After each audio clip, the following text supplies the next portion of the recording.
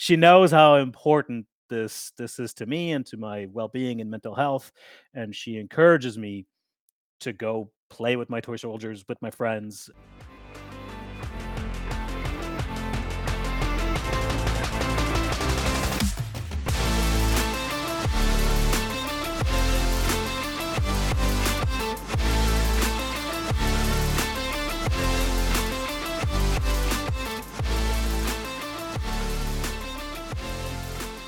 Hello, hello. I am Tom Pawnee or Tim Penny, depending how you know me. One half of your host of X and One. As you may notice, Cliff is not here. He is wrangling some internet issues, and we waited for him, but he is going to hopefully join us a little bit later.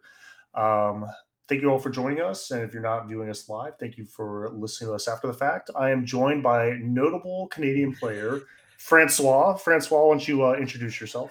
Hi guys, glad to be here. This is super fun. Thank you for inviting me, Tim. I am a very notable. We probably should explain that joke at some point tonight, but I am a player from Canada. I am the host of the now on hiatus Canhammer podcast. We over the winter kind of stopped because we got very busy, but we are excited to start over again with the launch of 10th edition. So if you're used to listening to Canhammer, we will be back. We are not dead, despite what people might say. And beyond that, I'm a big fan of this show, and I am a 41-year-old dad with 2 kids and a dog and a minivan and a house in the suburbs. So I feel like these are my people that I'm going to be talking to tonight, and I'm so excited to be here. Awesome. Yeah. Why don't we? Because it's starting to fade from my memory now. How about why don't you just go ahead and explain the joke? Oh, so this is a while back now. Whenever It was almost like Votan when came we. out, It was almost like when we first started the server. I think maybe. yeah, well, whenever Votan came out, like within a month of that, because there was a GT that I went to with Votan that weekend. And as Jeremy was doing the stats on the main show, Jeremy, keep in mind, had been judging and organizing that GT. So he was there. He was going through the stats and going through the Votan stats. And then he said, but that doesn't matter because no one notable played Votan this weekend. To which I'm very grateful to Anthony, who reminded him that I had just finished second at a GT with Votan that very weekend, a GT that Jeremy ran. So this is the origin of the notable player joke. Awesome. Yeah, I was starting to forget that one too. But yeah, that's definitely. God, you're just bringing me back to dark times of Votan launch. Hey, So at least painful. they never launched in their original state because I played the original state and it was not fun. I played against it. I I played the original state too, and I can't believe people like defended that. Um, I played it with a super major winning Tyrannid Leviathan Warrior spam list, which at the time was the Apex Predator, and I was just off winning a super major with it, and I was never in the game. I had never any chance of winning that game from the first dice roll. It was very depressing. I I played into it with a Herpetrax, one Big Knight, one Desecrator, and then 10 War Dogs list. And the very first Votan shooting phase, I lost 4 War Dogs to secondary beam damage. Yep, that'll happen. See, so when you start complaining about 10th edition and how unbalanced it is, people, remember, this always happens. Yeah, we'll see. I'm a little bit concerned with all the rerolls and automatic wounds and devastating wounds that I'm starting to see, but maybe it'll be fine. Yeah, the devastating wound keyword seems to be a little bit too prevalent. GW seems to be doing that thing that they do where they come up with a cool concept and then proceed to overuse it. Yeah. Blast is a little interesting too. One, it starts about 5 models sooner than I thought it Mm-hmm. would. Mm-hmm. So if you shoot a unit of 5, you get like D6 or D3 plus 1 shots. If you shoot a unit of 10, it's D3 or D6 plus 2. And as opposed to ninth edition Blast, where it was mostly like a variant smoothing mechanic, this one just is like it's kind of like when they changed Melta from 2d6 pick highest to d6 plus 2. Mm-hmm. It just scales. And in some cases it's better, in some cases it's worse, but it's punishing to smaller units, which is a problem. Blast usually Sometimes it came into play at 6 models if you were dealing with Mhm. D3 blast, but usually it was 11 more. Then that's when you really had to worry about blast. And now your unit of 5 intercessor, all of a sudden, you're getting plus 30%, plus 20% more shots fired at it. It's going to be interesting. I mean, at least it's an interval. It's at intervals of 5, so you don't just like immediately screw the pooch when you attach a character to a unit. But don't. I'm pretty sure they thought about that one because attaching characters we're going to do that all the time now. And Mhm. the old blast would have been particularly punishing for that because if you have a 10-man unit and you attach a character, all of a sudden you'd be shot full blast. Now Full that's shot, gone. full shots. I mean that's a pretty good segue, I think, of all the stuff that they previewed for 10th edition, or the stuff that is obviously, we have NDAs that we do have to protect and everything, but there is stuff that is just out there. What are you excited about? What are you anxious about? Because we're kind of So like obviously lame duck edition right now. yeah, on the whole, I'm optimistic. Maybe I'm just an optimistic person in general. Anthony likes to make fun of me and say that I always see too positive, but I the rules seem better than they were in the sense that they seem very clear. There seems to be less muddiness or nuance to the rules. Well, not nuance is the wrong word, but I mean, there seems to be, they are written very clearly. I'm a big fan, for example, and this is probably the best example of that, of the way that they're doing stratagems, where it's very clearly laid out the who, what, when, where, right? Where they're telling you this is when it happens, this is what happens, these are the conditions, these are the exceptions, and you just glance at the strat and it's super clear. So I'm a big fan of that. As far as the changes in general, I think the addition, as much as we like to make fun of GW for what they say, and they said what simplified but not simple, I think is what they said, and we make fun of them for that. I think to a large degree that's right, though, and I say that from the perspective of a newer player, right? For those of us that have played the game for years or decades and that are intimately involved with every aspect, every nook and cranny of the rules, and we know how they work and we know how to exploit them to their fullest and tease out every little advantage we can, it does maybe feel bad that you're losing some of the, for instance, subtlety of the fight phase, where you can't pull the like really great tricks that you used to be able to pull, and the first identifier of a great player in ninth edition is or was what they do in the fight phase. Can they set up a multi-charge so that the interrupt isn't punishing because they've put their models in exactly such a way as to make the pilot and consolidate inefficient? Something like that, right? There was a lot of subtlety and nuance there, but it felt bad for new players because it made no sense.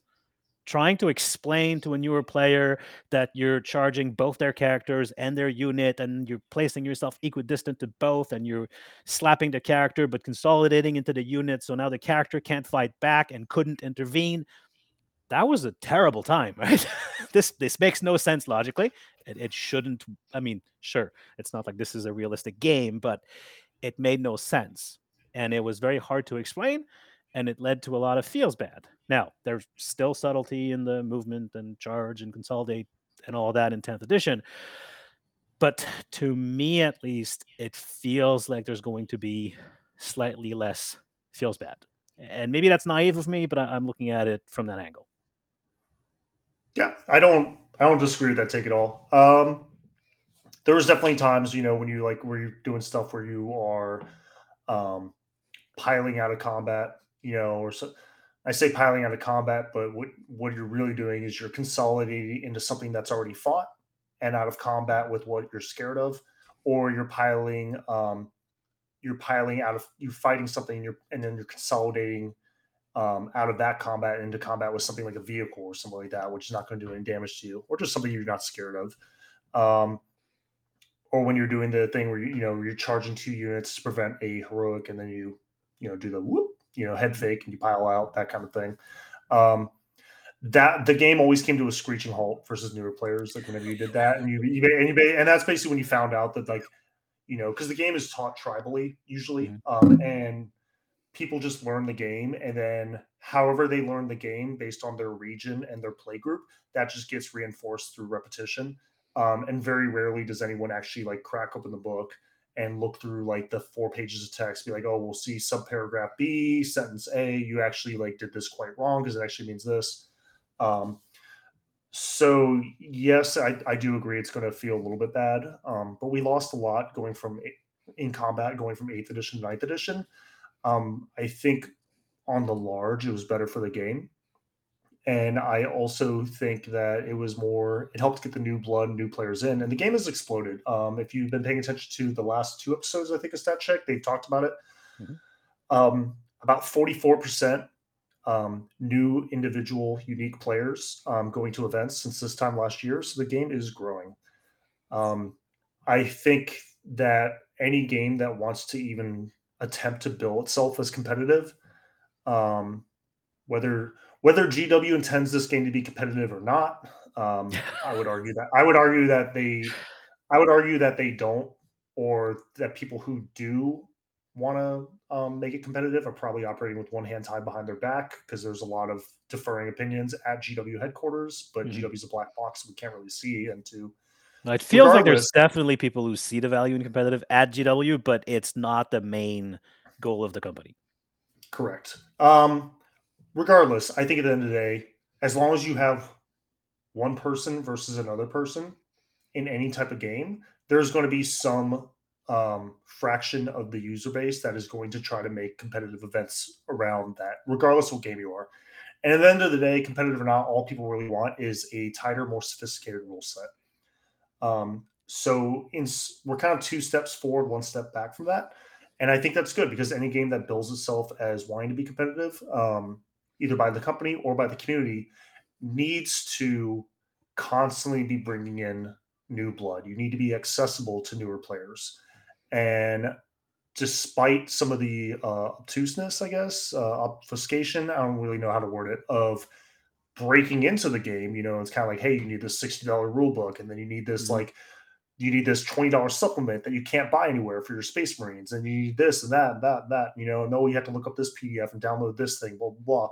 People have still managed to break into it, 44% at minimum, because that's just going to competitive events. It might be more than that Mhm. casually.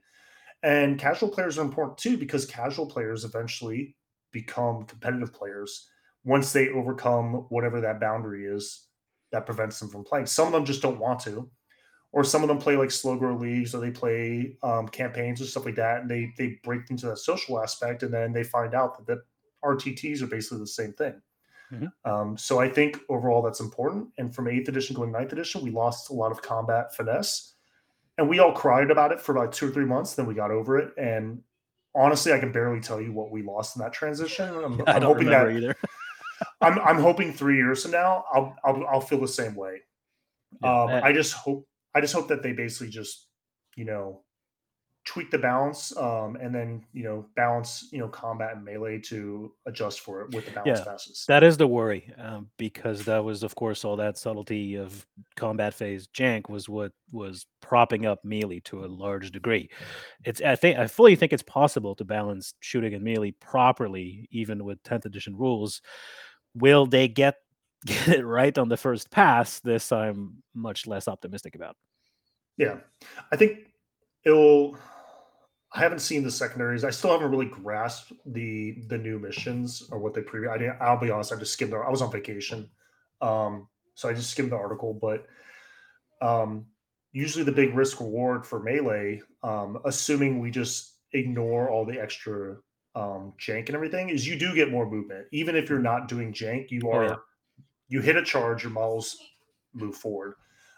When you shoot something off an objective, you're just taking their models off their objective, versus when you charge onto the objective, you're taking their models off and you're replacing with Mhm. yours. And now your line of scrimmage, the front line of your army, is up forward. Um, Right. And I don't believe so that GW has previewed the mission cards yet, so we can't really talk about them. But yeah, they are most likely going to be very similar to the Tempest of War cards that are like playable in 9th edition.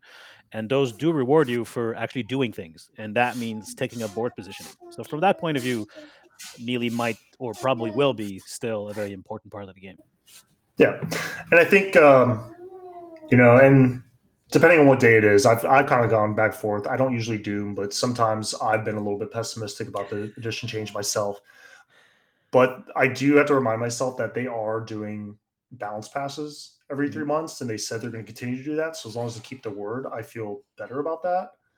Um, and at the end of the day, it is a game of movement and risk mitigation. So even though some finesse or blah blah blah might go away, it's more accessible to newer players. The core elements of risk mitigation and decision making and movement are still there.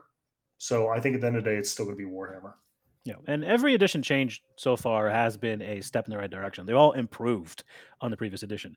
I've started playing Warhammer in the early 1990s with Fantasy Second Edition, I think, Mhm. and then I took a break when I was in college, so I didn't actually play through Sixth and Seventh Edition 40k. I played two through five, and then eighth and ninth. But every time I talk to one of my friends, and they tell stories of what sixth and seventh edition were like, it sounds like an awful game. It sounds really, really bad.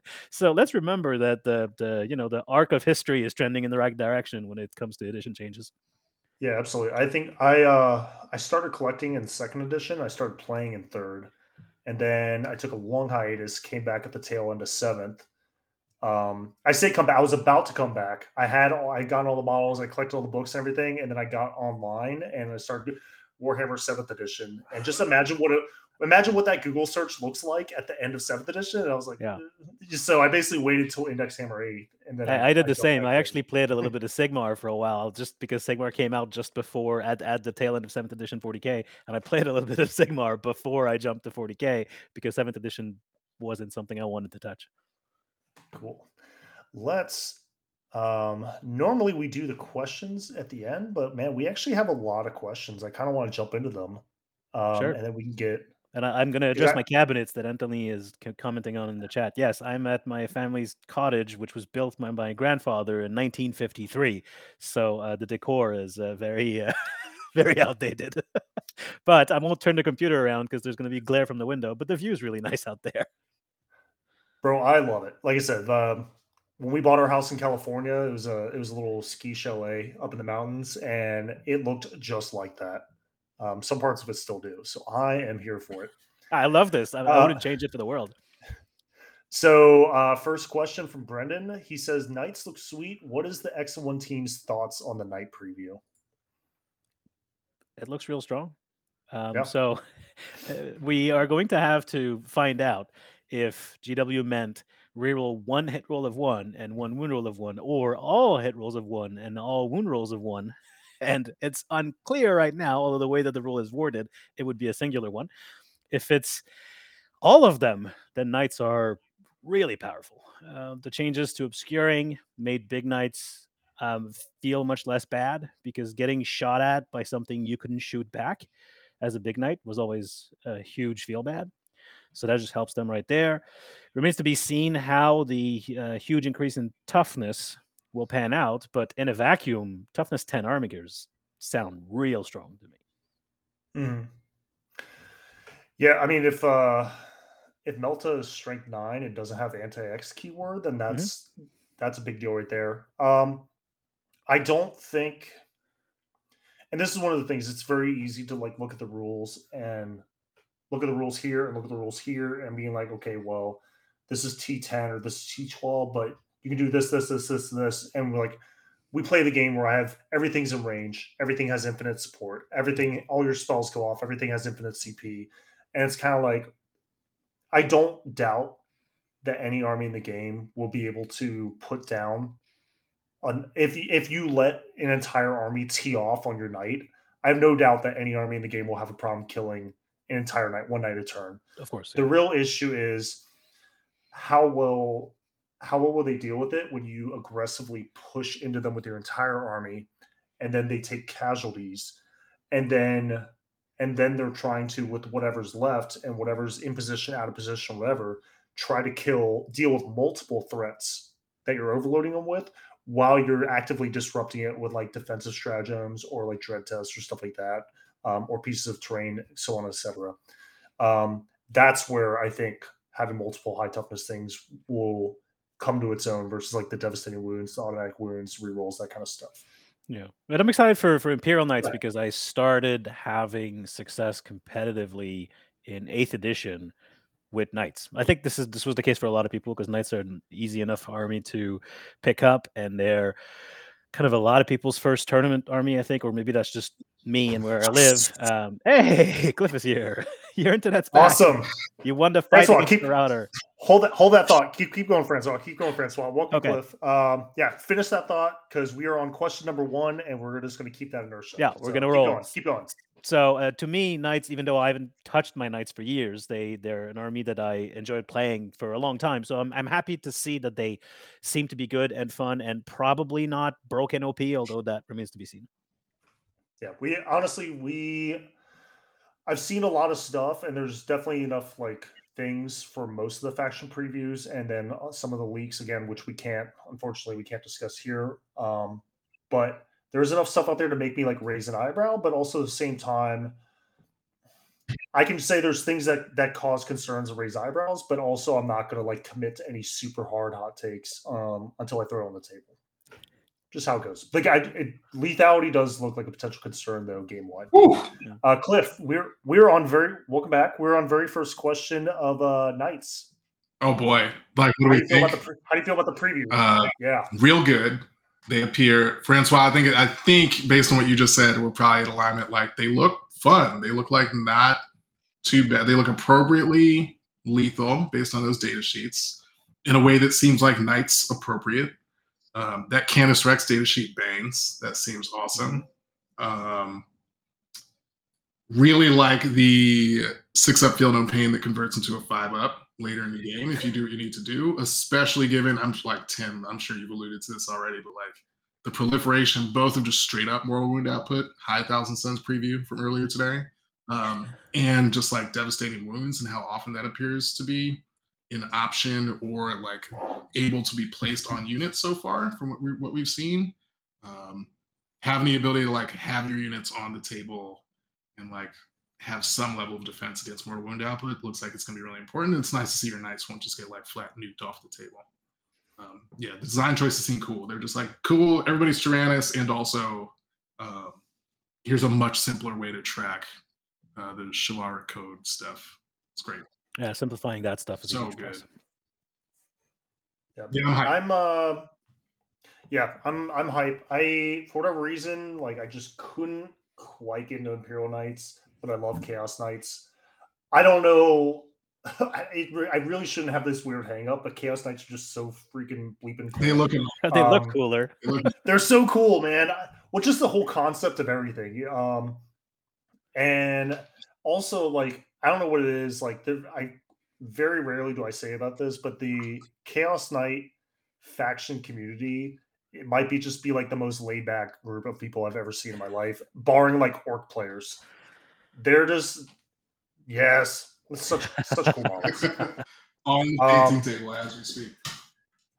The biggest thing I'm most excited about for Chaos Knights is I'm glad they kept Dread, even though obviously it's simplified for indexes, but I thought that was such a cool mechanic. It just really felt like this kind of like encroaching kind of like things are just getting harder for you. Like it wasn't just a flat wall necessarily of stats, but it was just failure points started stacking on as the armies thinned out and as units got more and more isolated from each other through the course of the battle. It just became harder, you know. And it was a snowball effect, but it was like an oppressively one, in my opinion. Mm-hmm. So I thought that was really cool. I'm glad they're keeping that. The biggest thing though is in 9th edition, the Knight Despoiler, which is the Chaos version of the Imperial Knight one, guns or double up in the guns, whatever. It was so prohibitively expensive. Mm-hmm. It almost felt like a Forge World unit. Like if you took it with like double weapons, because it was expensive if you took it with 2 guns, period. But if those guns were the same gun, it cost more to take the duplicate. So this thing ended up being like 600 points if you put all the guns on it. It was just like never worth it. And the Desecrator and the Rampager would give reroll 1s to hit, but the Despoiler gave a heroic intervention aura for War Dogs, which like wasn't bad, but you just didn't really ever see it because you had to drop like 2 war dogs to take the thing. So one, all those guns look better. I don't know anything about the points, but I think it'll be cool when we start seeing like, the Abominant looks way better. I love what they're doing with the Abominant. What an upgrade, man! So great. Yeah, because it just kind of didn't do anything. I mean, some people use it as distraction card effects, but honestly, I think you could have used like a Desecrator, or and done like throw them forward. Well, a Desecrator with Aura of Terror and just thrown it forward, and you did like 90% of the stuff, and then you also had to reroll ones to hit Aura, and you were good at melee, and then randomly you might actually kill someone with a gun. So I think overall I just like what it does better. I might even run 2. So yeah, I'm excited about the Despoiler. I'm excited about the Abominant, and I'm just excited about Chaos Ninja. Yeah, so very excited. It does seem like they did a good job. This sort of alludes to what Anthony mentioned on yesterday's show about like good things that came out of 9th edition. They seem to be doing a good job of like preserving the faction flavors, even though they're in like drastically simplified forms, which is great. Yeah, which I love, because that's a big appeal of like Warhammer, right? Like whether you're casual, whether you're competitive, at some point you pick a faction, like, and unless you're like the 1% of the 1%, and you're just kind of like, well, I'm just going to take this army because this is what I need to win a major. And even then, like talking to like John Lennon or something like that, like, Siegler has favorite factions. Anthony has favorite factions. Innes has factions. He certainly has factions he hates. John Lennon has factions he loved, like all of us. It's like, have factions that resonate with us, and when you play those factions, and when those factions are doing good, like that feels good. I think I'd rather go 3-2 at a GT with a faction I love than go 4-1, 5-0 with a faction I hate, to be honest. Especially if I really have to grind for like 1 or 2 of those wins, like I would. Yeah. I think I'd rather just play the faction I like, go 3-2. Sounds fun. But honestly, like winning events isn't as important. Don't get me wrong, winning events is cool, but winning a GT is not as important to me as it was a couple of years ago. So that's a pretty good time to pause, I think, because we skipped the "Hey, what have you done since the last time I saw you" thing, because we were kind of waiting on you. So Cliff, newcomer, sorry to hit my mic. Hey. Sorry. Rest in peace, headphone users. Cliff, what have you been up to since the last time? I think it's been 3 weeks. I know. Finished up Chaos Knights to like close out this Slow Grow League, which is really cool. Yeah, they're so rad, man. Like, I've been using it as an opportunity to mess with sort of really rusted, corroded, rundown vehicles. So it's been simultaneously an opportunity to learn like how to play like a great new faction and paint up some fantastic models and stretch my hobby skills a bit. That's been super fun. Really just sort of like analyzing all of the releases, the little faction previews, to see what we can glean based on what they give us, right? So like the Knights preview comes out, you're like, all right, cool. I can sort of know like what the baseline data sheet looks like for a Questoris Knight, have a sense of what it looks like for Armigers, and start making conclusions from there. When they busted out the Despoiler and the Chaos Knights, and you're like, all right, cool, now we know what all the weapons look like, assuming that Imperial Chaos stuff looks the same. Like just trying to like suss out, all right, if this does this, trying to figure out the combinations ahead of 10th releasing. And then just fanboying out over the Custodes release, which I'm like super excited about. Yeah, that's it. Really just this Slow Grow Crusade thing, hobbying. Played basketball for the first time in like a year yesterday. Like real, like I'm shooting around and stuff, but like not like full court for 2 hours. And that was quite physically humbling this morning. My dog was definitely looking at me like, bro, like, are you good? Like, do you need a break, man? During our walk this morning. It was tough. I would definitely rate basketball as probably up there. I would say easily top 3, like most demanding sports. Yeah. I would say like at least the major ones that are professionally played. Because like football, you have breaks. Football, like European football, soccer could be close, but I think with the jumping, that's the thing. Yeah, my Achilles is. I think the jumping adds a lot to it. And then there's more quick turns and stuff like that too. So you might actually be a little more cardiovascularly or athletically demanding. Yeah. So yeah, I can see that definitely leaving you gassed. Yeah, super. Francois, I know Francois, I know you weren't on the episode last time, but what have you been? Let's say, what have you been up to the last month or so? So this is kind of a weird time because we're in the lame duck era of 9th edition. So my last event was 3 weeks ago, and I have one more in 2 weeks, which means a 5-week break between events, which for me is a very long time. I play an unreasonable amount of Warhammer, but it's been kind of nice because since I don't know what's going to be good, I don't know what I'm going to be playing, I don't know what list I'm going to be using. I've been painting for fun without a deadline. And this week I've been painting the lion, the Yes. Primarch of the Dark Angels, and it's like a magnificent mini, and I'm taking my time with it, and I'm doing him up nice and spending hours and hours on a single miniature, which is kind of a simple pleasure that I had sort of forgotten I liked in all the rush of painting for events the last couple of years. So that's been really good and zen and relaxing. Awesome. I actually had a bunch of flesh hounds right here, just in case. Yeah. Just in case one of us had a lengthy monologue, I can knock out a few. I love it. I love it. How about you, Tim? So one flesh hound. Yes. Because I have my last RTT of 9th edition is Saturday. We were talking about a little bit before the show. I was playing a Team USA versus Team Poland scrim game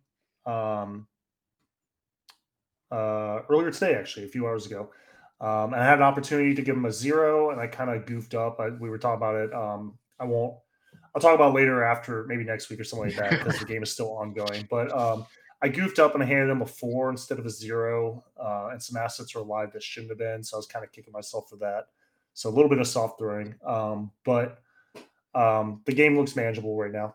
And also it's Victor, but it's spelled with the W. I think that's still pronounced Victor. He is confirmed starter for Poland. He's a very good player. Nice work. And he's a very pleasant guy to play against. I've been enjoying the game so far. I also just was kind of like, hey, I feel like there's a skill differential here in his favor. So to mitigate that, I deployed my entire fucking army except 2 units of demonettes online and said I'm going to go first, and I did. So that boom, skill issue. So that's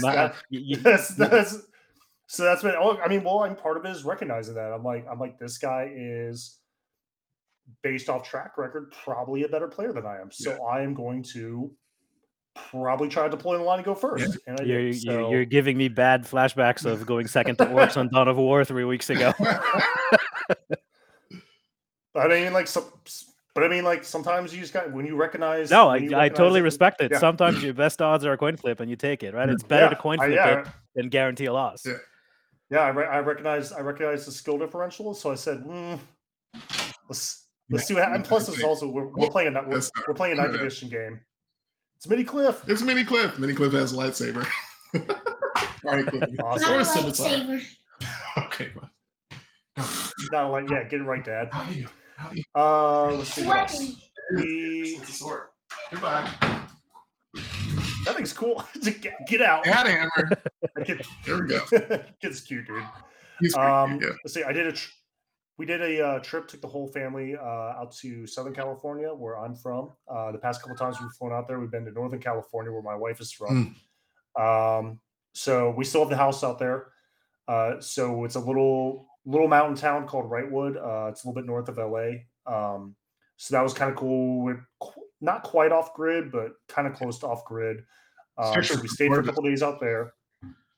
Yeah, we stayed a couple days out there, went on a few hikes, saw some wild animals. I think we saw some coyotes, black bear, some bobcats, stuff like that. We did 2 days to San Diego, and then we did a couple days at our friend's horse ranch.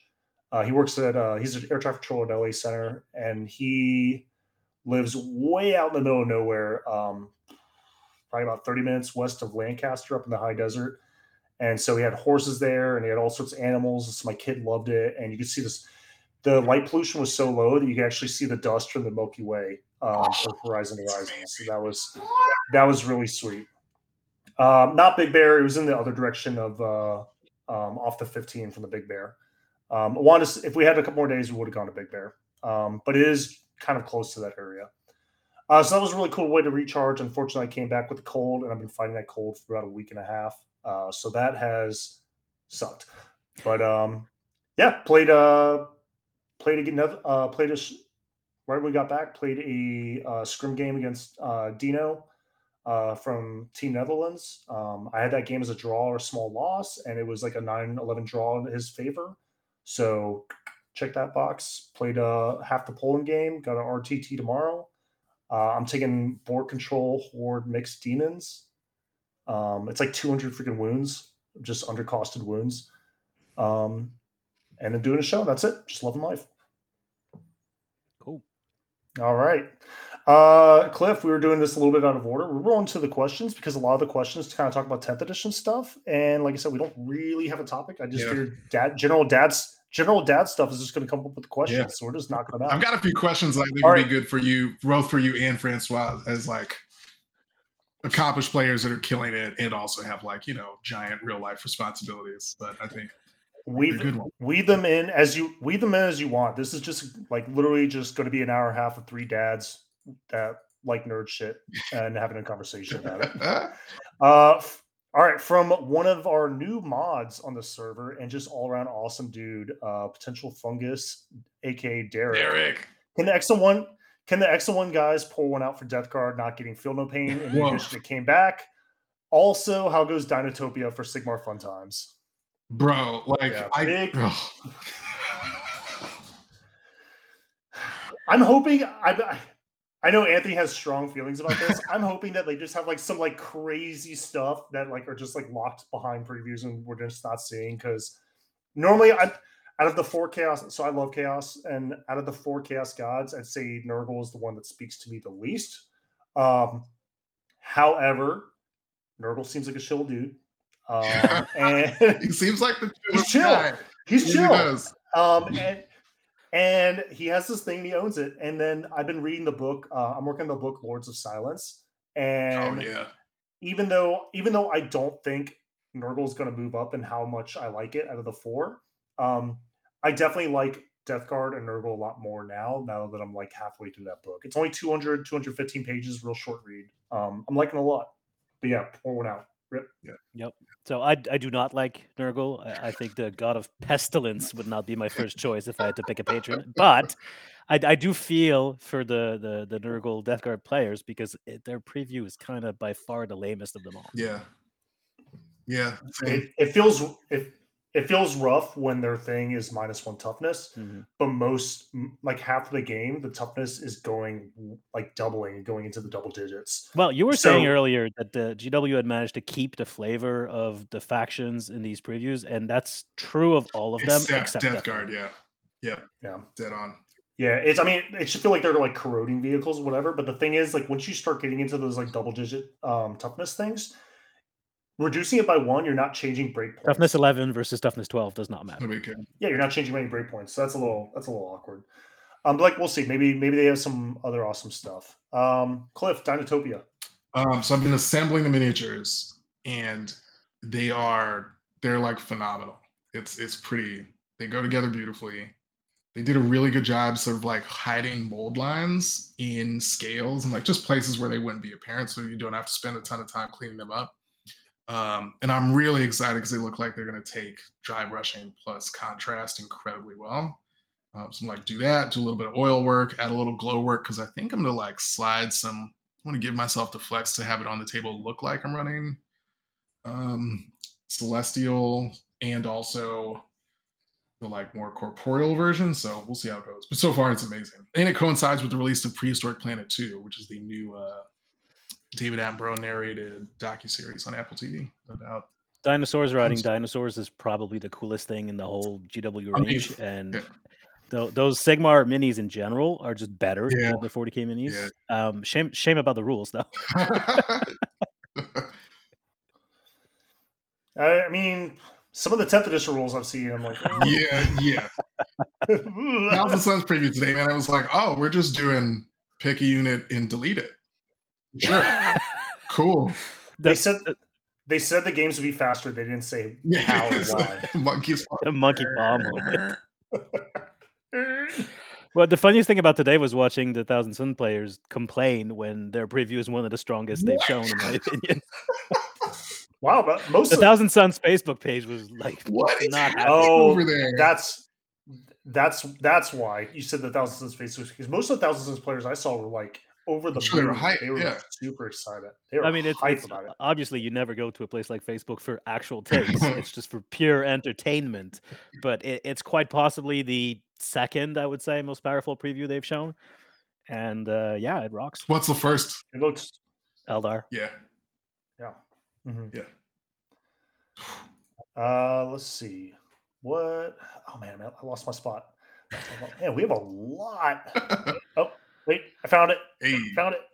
No, I didn't. I'm just stalling. That's what happens when you give people 2 weeks to ask questions. So many tabs. I have no idea what this means. This is from Dakota H. When will you have notable player and friend of the show, Oingo Sploingo, on the show? Please tell me one of you guys know who Oingo Sploingo is, because I have no idea. I don't know what that means. All right, next from Rickard. Less a question and more want to give a shout out to Francois, a wealth of knowledge and an excellent teacher of the game. Everyone should take this opportunity to ask him questions, like ask him actual questions, and then he doesn't ask a question. Well, from thanks, Rickard. You're the man, Rickard. From Tivadar, who apparently has not read Rule 8 and has not put a real name next to his username, unless that's his real name.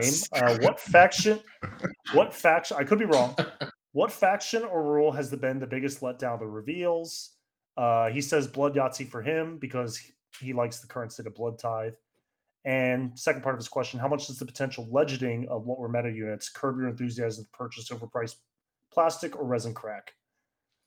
All right, so biggest letdown of the reveals and how much of the Forge World Legends has affected your buying decisions?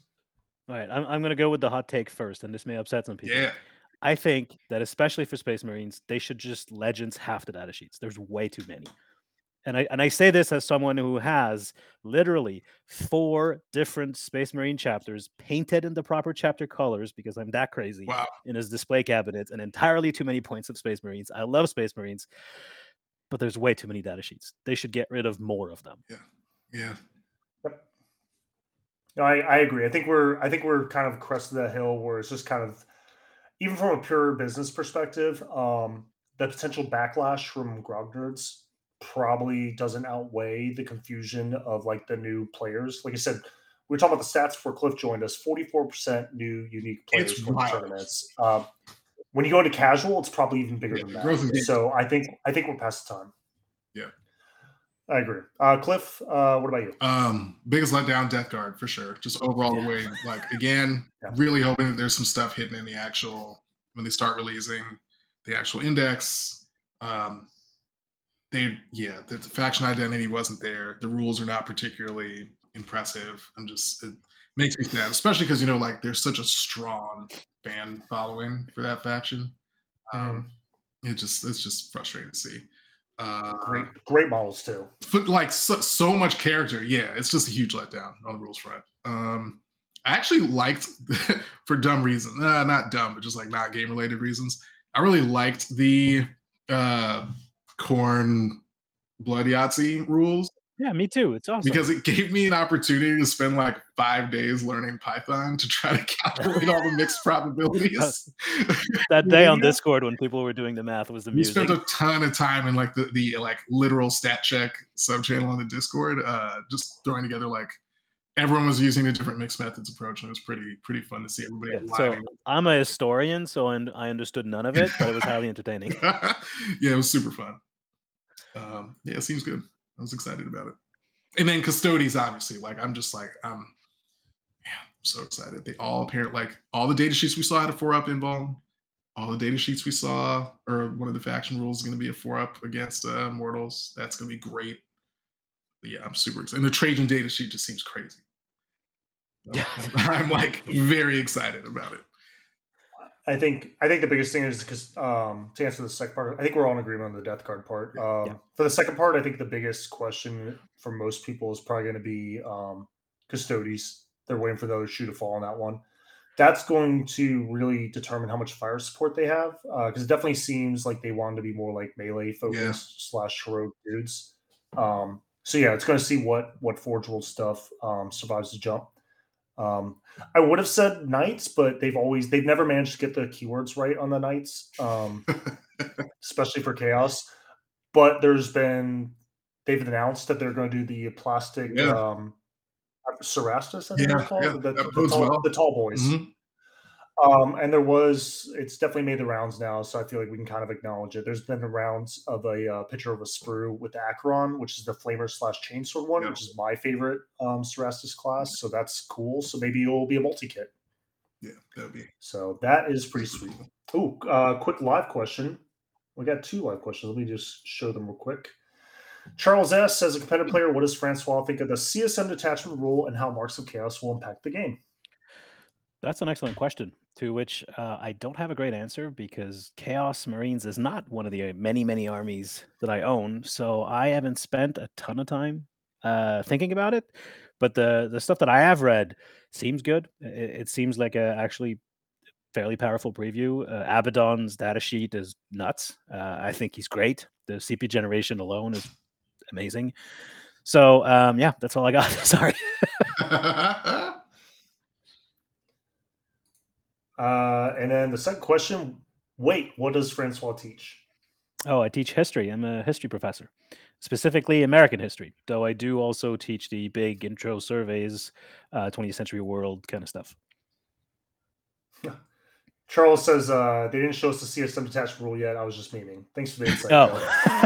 Well, it's a good thing I didn't accidentally leak it because I don't know it, but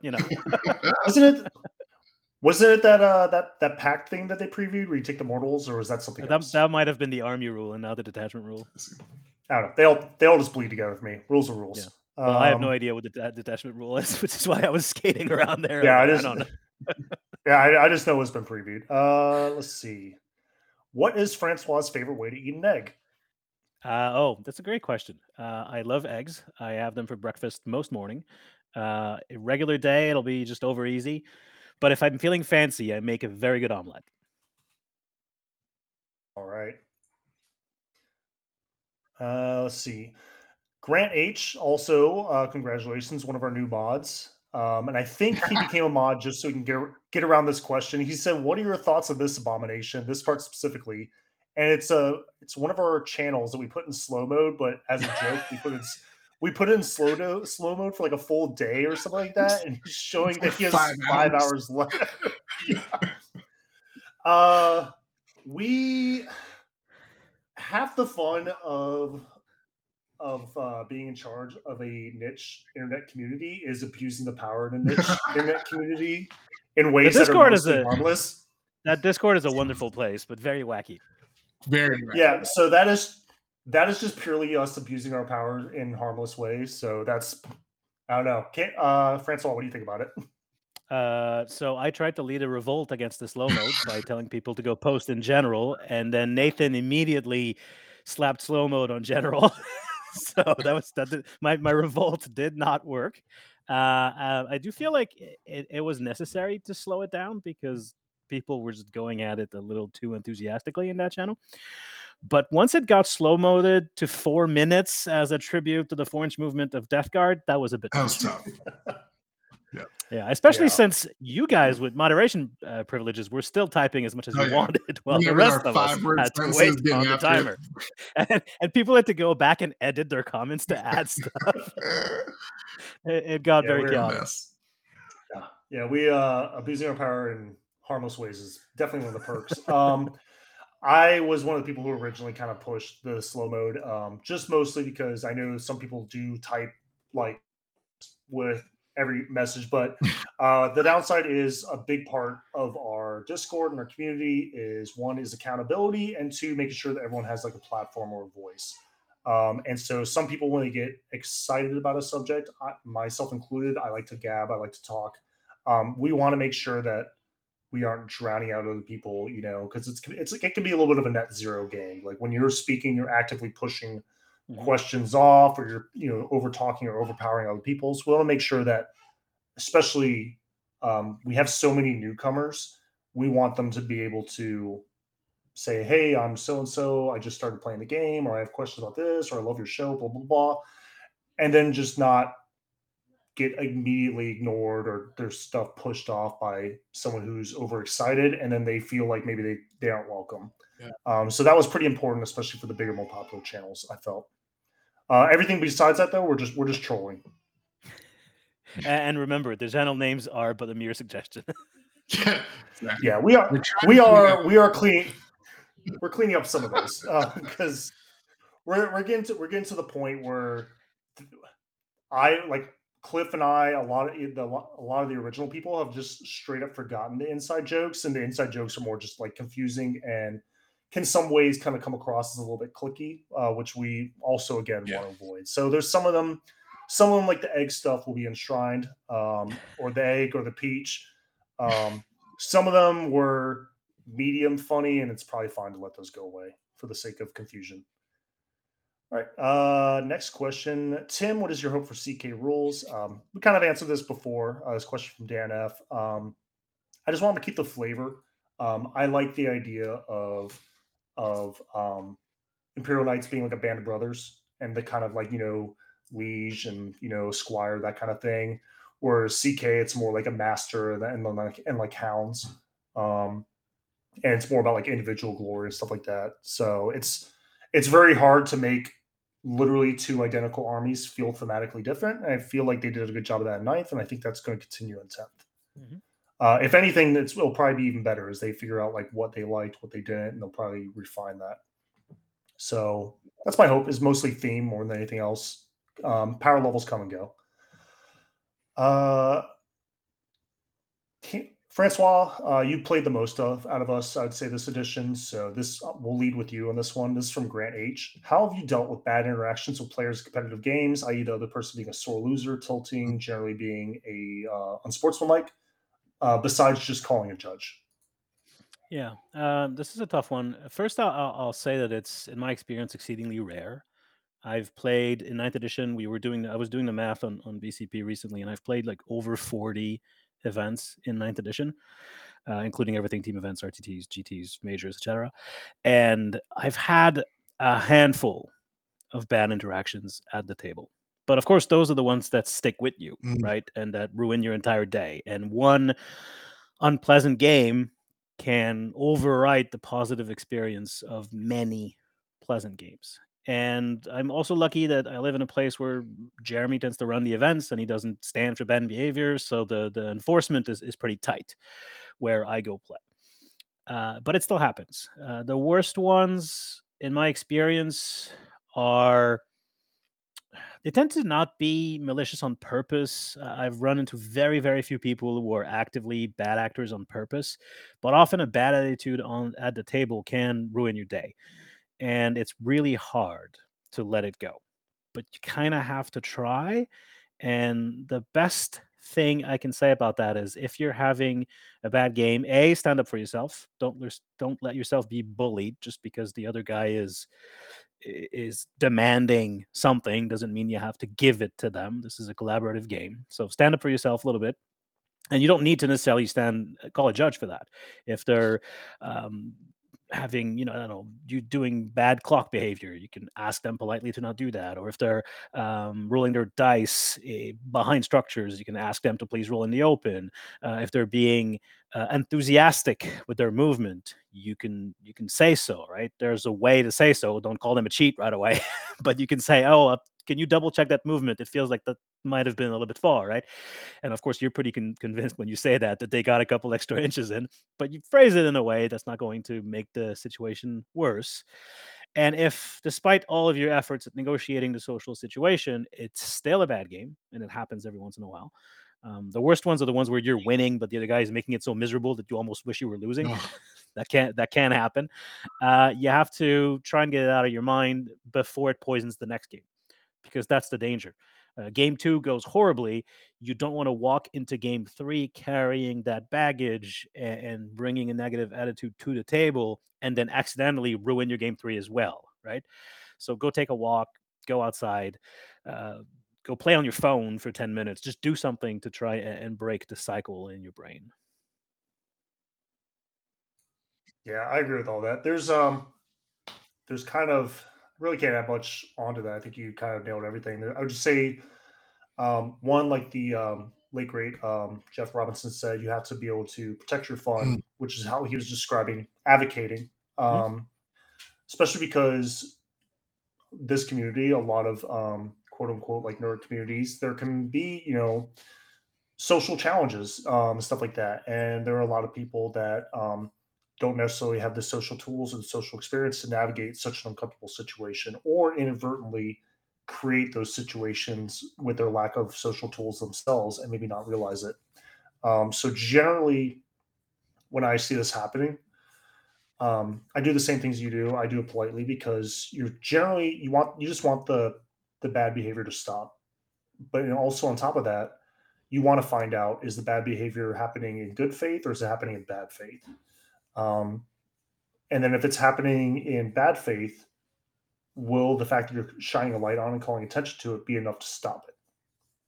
So that's kind of step two. Step one, good faith is the cheating or misplay, good faith or bad faith.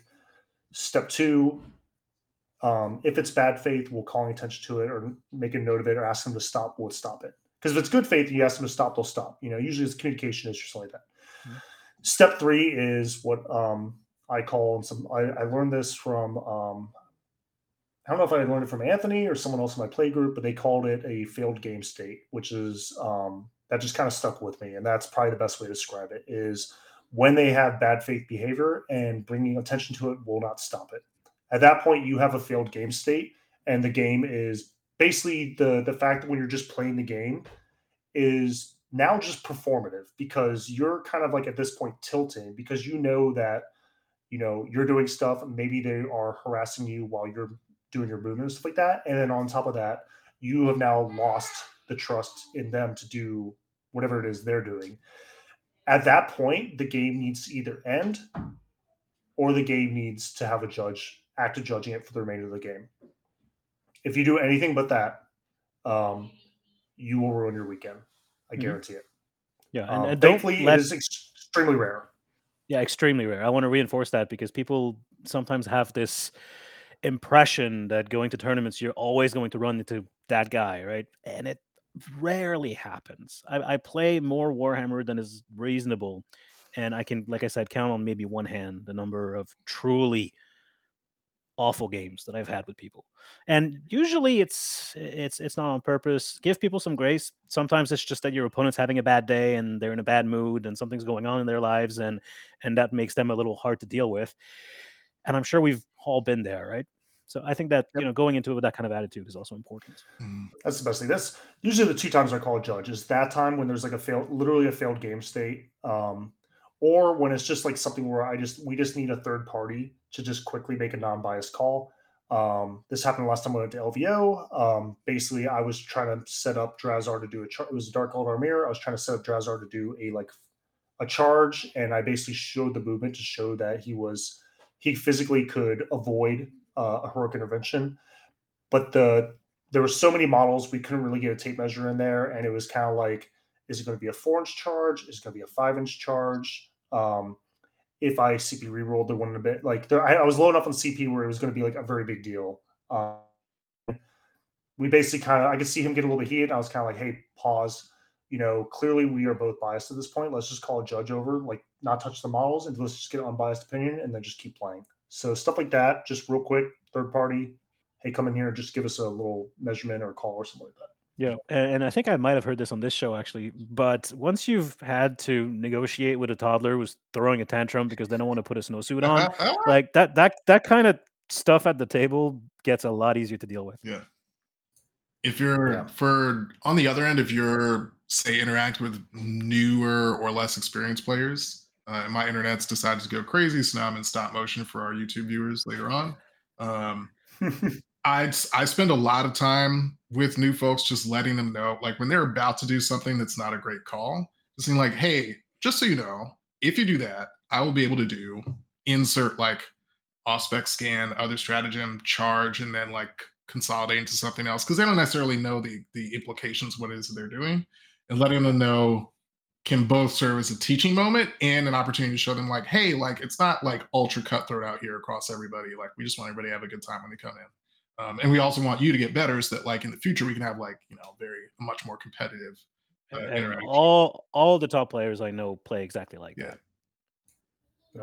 Yeah, I mean, a lot of times the general table stakes is that the quickest way to lose a game is just not knowing what your opponent's army does, and hopefully there's a little bit less of that in 10th edition, but basically there's a certain level where you go up like in a major or GT or super major where you just assume that your opponent knows everything you can do, and you're just trying to actually just push them into hard choices more than you are trying to like surprise them. Mm-hmm. So it's kind of like, hey, I want him to use the Harlequin light stratagem here or here, and he has to give something up because I'm charging two places at once, Right. or if he overwatches or auspexes, now he can't interrupt, that sort of thing, So, or if he And interrupts or heroics, now I can punch his character. yeah, because once you get to the undefeated 4-0, 5-0 bracket, people don't forget about Auspex, right? So you might as well not win games on the back of someone forgetting about Auspex because that's a strategy that won't get you very far. Yeah, this is more RTT's rounds 1 and 2 considerations to make. Yeah, you're using the threat of stuff, or you're forcing people into like devil's deals. Next question kind of goes into that, but I'm going to take this question and kind of flip it. This is from Dan F. How many times has your physical presence prevented tableside violence? That's a little bit tongue in cheek because all of us are big dudes. But generally, I think this kind of just quick segue. Like, I don't advocate getting into a fist fight at the table or anything like that. It's not worth it. Yeah, but confidence and the way you carry yourself and just advocating for yourself is, again, just like we just been discussing about, that is super key. And it doesn't matter how big you are, you just have to project confidence. And obviously, for the love of God, don't square off against your opponent. A game of Warhammer is never gonna be worth that. No, I guarantee, even if you win that fight, you will not. Yeah, you'll and lose in also the there's long run. that major in Texas where the prizes are knives, right? So you never know. Yeah, I'm not trying to take anything out to the parking lot in Texas. No. especially as a visitor. Screw that. Next question from Frank. As someone who's going to their first Nova this year, what are some super major convention specific tips you guys have to survive a 3-day 40K tournament? Lots of rest. Mm-hmm. Sit down whenever you can. Wear comfortable shoes. Water. Lots of water. A lot of snacks. Have a bottle of like Tylenol or Advil or something like that, and just I usually just take I just pop 2 in the middle of the day because you're going to start feeling it. That's the important thing. Before. And then like good snacks, like stuff like apples, granola bars, stuff, because a lot of those times, especially in like hotels or convention centers, wherever, the food options are designed to funnel you towards their food or to funnel you towards food trucks. And then a lot of times when you have those long lines, whatever, you will make like suboptimal nutrition choices in the sake of time and stress. At 3 p.m. when that greasy slice of pizza hit your stomach, that's not great. Yeah.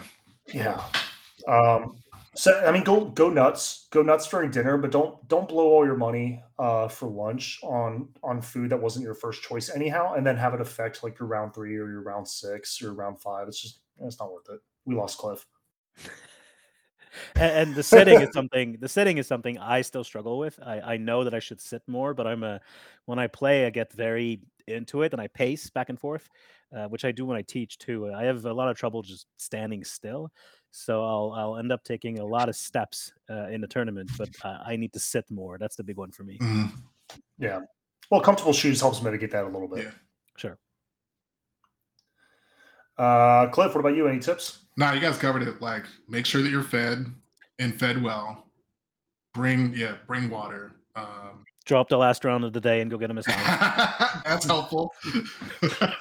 When you're the kind of player when you know you're not in contention for any sort of placement in an event, feel free to again, you want to confirm with your opponent, hey, I want to make sure that you have a good time. Like, I did that with this opponent. Like, hey man, I'm sorry, I gotta call it. But I will go over and we'll go over what the score should be. I'm submitting a 0.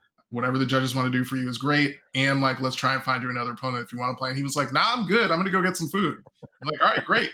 Because the thing, there is a real feels bad opportunity there for like someone who wants to come in and get their games in and like make it happen.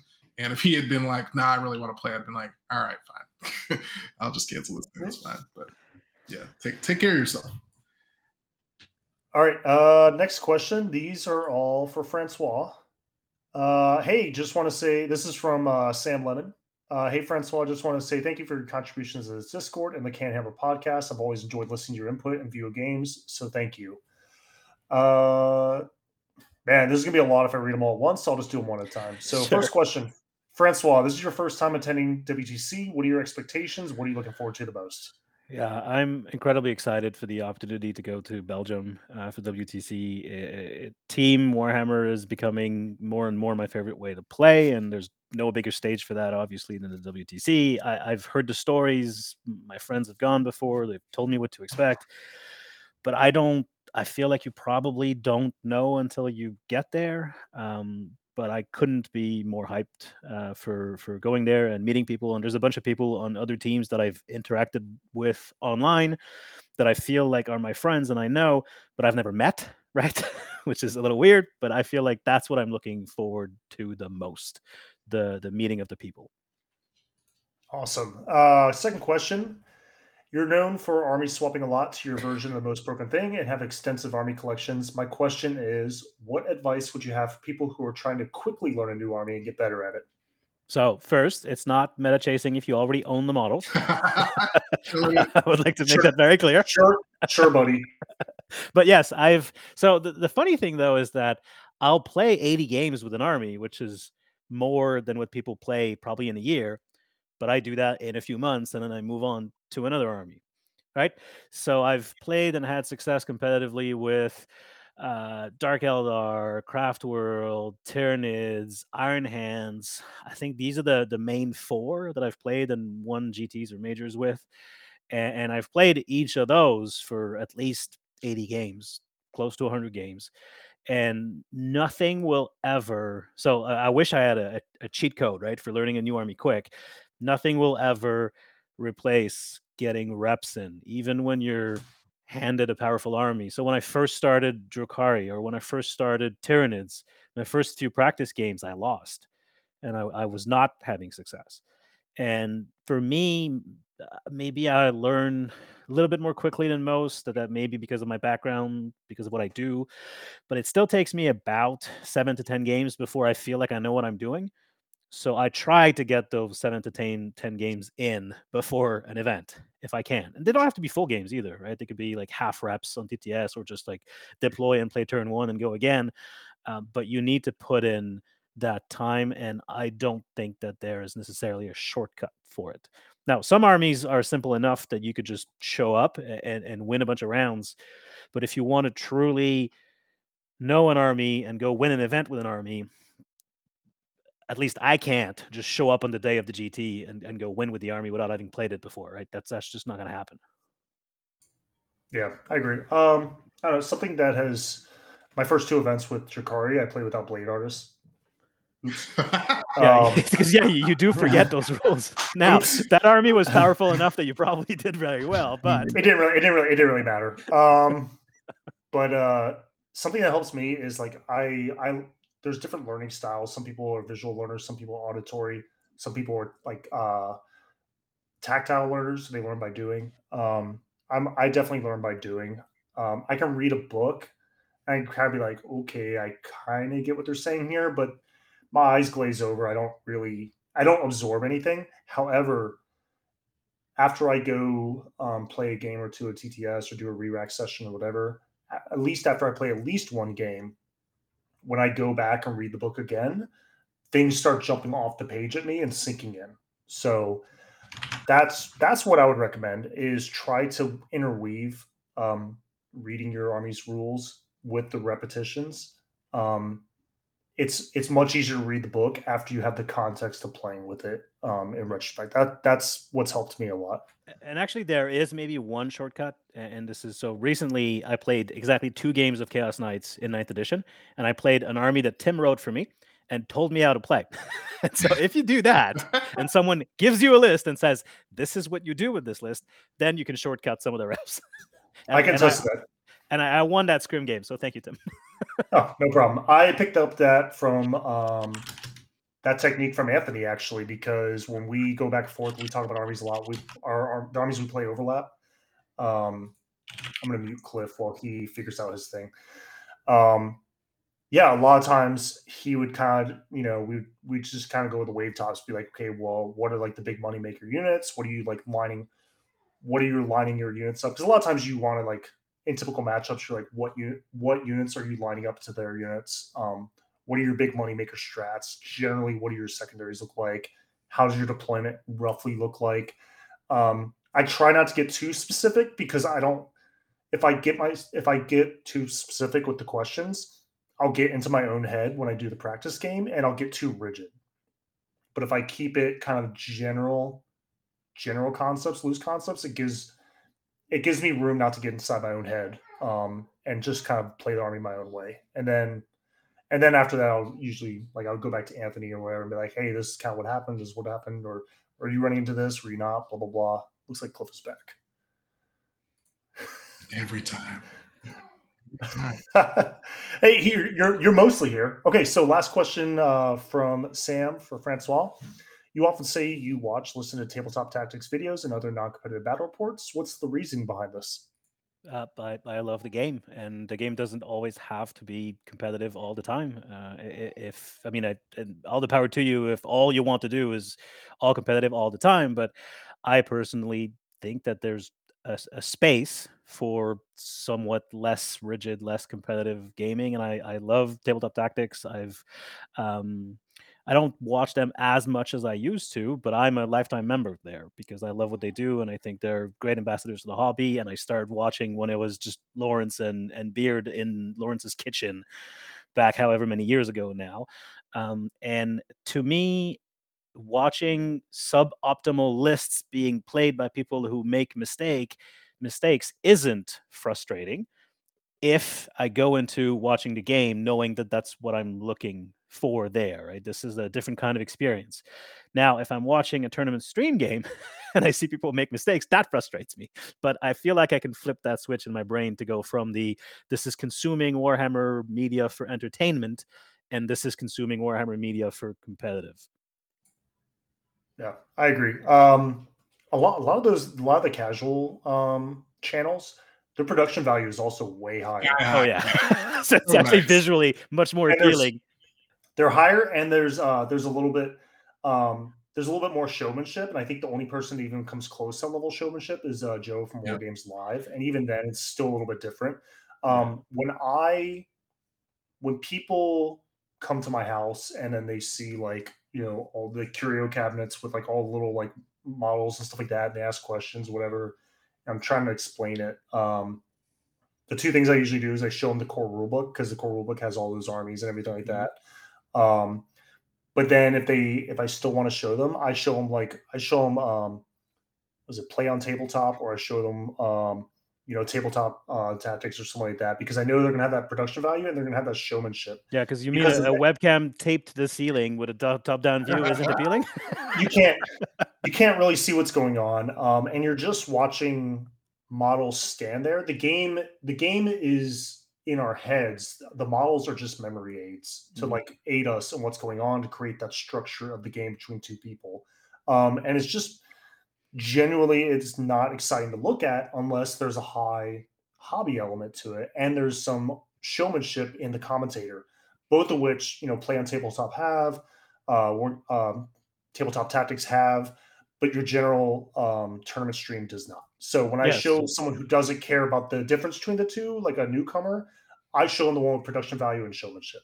Yes, of course, 100%. Cool. Francois, how do you balance your time between family and work to still compete at the highest level? How do you get the most out of your practice or hobby time? That's a good question. And the most important part of the answer is I have a very understanding wife and partner who I've been with for over 20 years now. And when she met me, I was playing Warhammer Fantasy.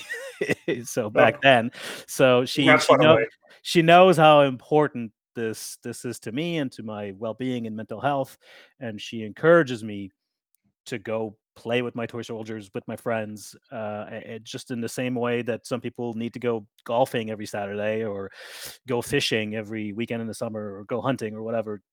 My outlet to stay sane is play Warhammer. So the first ingredient of having the freedom and time to do it is having a supportive partner. Without that, it wouldn't happen. And the second element is my kid's a little bit older now, and when my kids were 3 and 5, I wasn't taking off for out of town weekend 6-hour drive to go to a tournament, right? Once my youngest hit 5 to 6 year old, then I felt like it was more doable because it was less demanding, and I felt that I was asking less of my wife. And the third element is Ottawa has a ridiculously large Warhammer scene, so I can do 4 GTs, a major, and a giant team event without leaving town in a year, which is just absolutely unheard of. So that's another big element of it. Yeah, I definitely feel it as a father whose son has turned 3 in January. It's definitely um, after this year's WTC. I'm definitely pumping the brakes probably for all 10th edition. Just going to keep it local because it's a lot of work, especially with Victor being special needs. A lot of additional time is needed.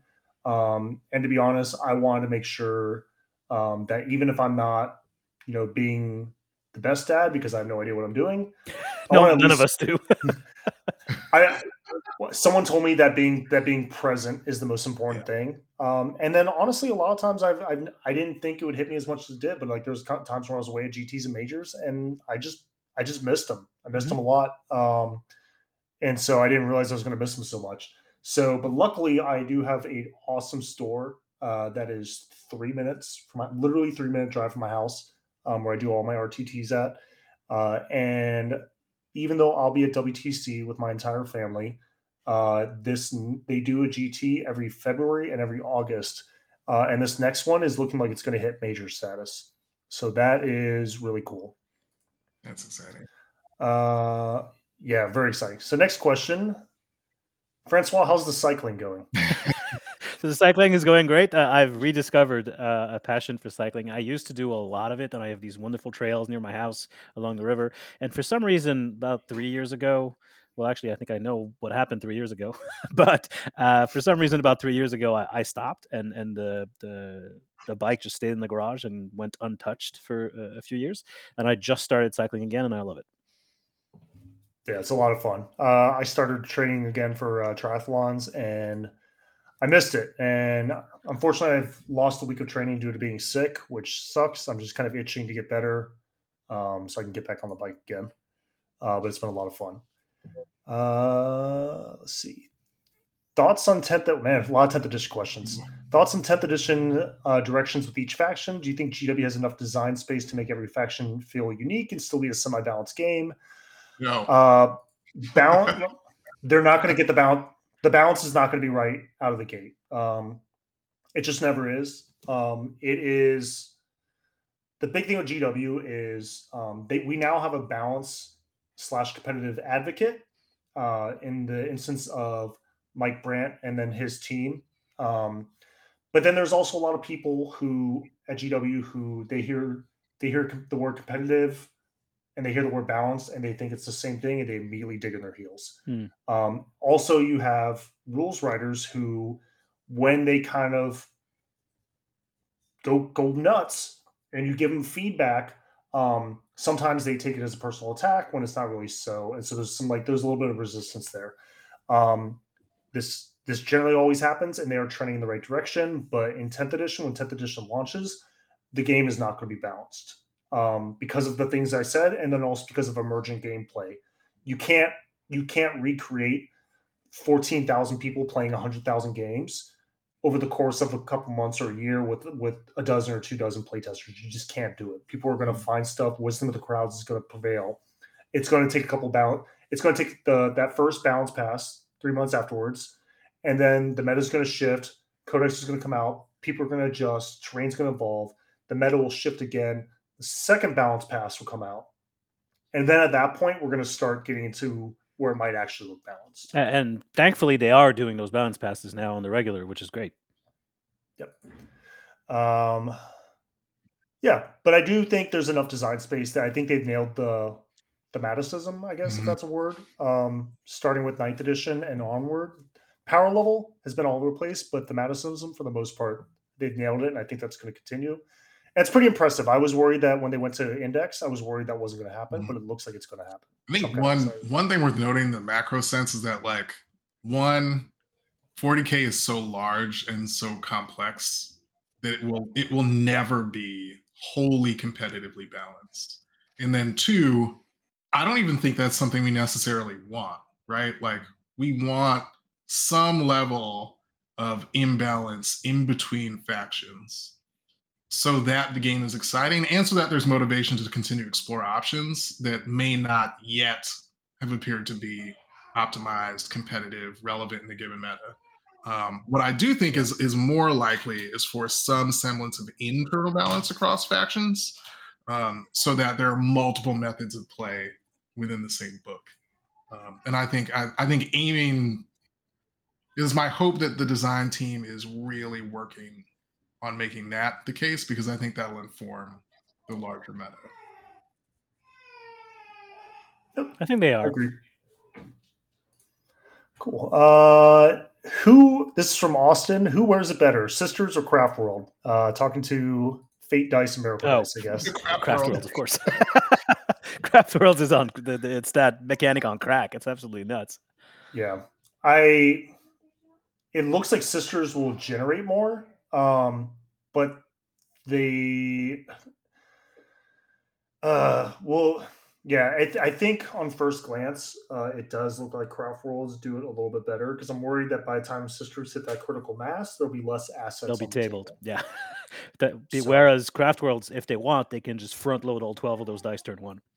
Yeah, it's kind of like a 12 in the hand, 1 in the bush sort of thing. Yeah. Of course, Sisters will end the game with 49 miracle dice, so maybe it balances out in the long run, but I'm very worried that if you match them up at the head, there's not going to be many Sisters left after turn 2. Yeah. I mean, it's like ending the game with a bunch of, like, it's like when you end the game and you have a bunch of assets on the table and you have units that didn't have a job that last round or two, like that meant somewhere along the way you missed an opportunity. In the military, they call it economy of force. No unit should be without a job. We lost Cliff again. So we'll see. I could definitely see that happen with Sisters, where they just have a ton of resources and no outlet. You're making me think of something. I'm going on a bit of a tangent here, but people often, when they're learning this game, have this aversion to spending their resources, thinking they have to hoard them, right? But the game only lasts 5 turns. So if turn 5 you still have half your army, well, then you lose. Maybe that's worse than if you have none of your army, but you win, right? Yeah.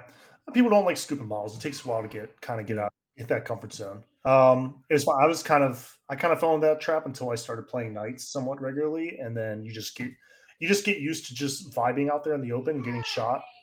And that actually made it easier to play that way with other armies. Watching Cliff get madder and madder. Every time he comes back, he's got more of a scowl on his face. From Preston, if you were a hot dog, would you eat yourself? Pass. The Harry Carey, so good. I would. Yes, totally. I think I'd be like a delicious hot dog. It'd be great. I mean, well, hot dogs don't have nerve endings, so there's no pain. And hot dogs, as far as I know, don't burn calories, so it's going to be a net 0 all the time. So if you eat yourself, you just stay existing. Oh, it seems like all upside to me. Francois, this is from Jim Stanley, our last guest on the show. Francois, it was great meeting you. It was great meeting you at All Is Dust. If I remember correctly, you're an educator too. Do you find any of the skills transferable to the tabletop? Yeah, I think so. A big part of being a teacher, professor, is being able to understand information and explain it back and make people understand it. And so much of this game is predicated on the conversation you're having at the table and making sure that your opponent understands what you're doing and trying to do, that I do think that talking for a living, or as my kids when they were young used to say, tell stories for a living, probably helps me with that aspect of the game quite a bit. Do you think, Francois, is there like an element of classroom management skill do you think comes into like smoothing Yeah. over? And I say that not in like, smoothing over or like defusing really tense situations, but the ability to pick up real quickly on like, is my opponent, are they having a good time? Is this about to go badly? How can I like intervene early to make sure that this goes Yeah. well? Yes, actually, I think that when you're talking in front of a large crowd, doesn't matter what for, if you're teaching a lecture on civil rights or whatever, you're going to pick up with practice and experience a lot of clues or cues from your audience. For me, the big one is the sound of keyboards, right? Because when I teach, if I'm talking too fast, the keyboard clacking gets very loud and I know that I have to slow down, right? That's one of the cues that I pick up on. Or if students start looking off in the distance, that means that I've probably lost them somewhere along the way. And those subtle things do translate to a game of Warhammer. And in the same way, eh, sometimes communicating that you're disappointed in something, or you have a problem or an issue in a diplomatic way that will solve the problem rather than make it worse, is something I do daily, right? Currently, right now, I'm teaching an online summer class, and it's led to, I'm not sure why, more issues than usual with students not understanding things or requiring clarifications. And you get those emails, and it's all information that's in the syllabus or that you just talked about in the meeting that you recorded on Zoom and put on Brightspace. And all you want to do is reply to the email with, are you lazy or stupid? Right? That's what goes through your mind. But you don't do that because that would cause more problems down the line. So you phrase it in a much more polite way that is conducive to making the conversation go forward and actually solving the problem rather than making it worse. And that translates at the tabletop too. And Makes hopefully none sense. of my students are watching. Let's see. There's the hot dog question. I'm using the hot dog question as my This is your bookmark. that's your orange dot. Yep. From Grant H, what was your first army? How did you get into 40K, then competitive 40K? This Oh, question for Francois, obviously.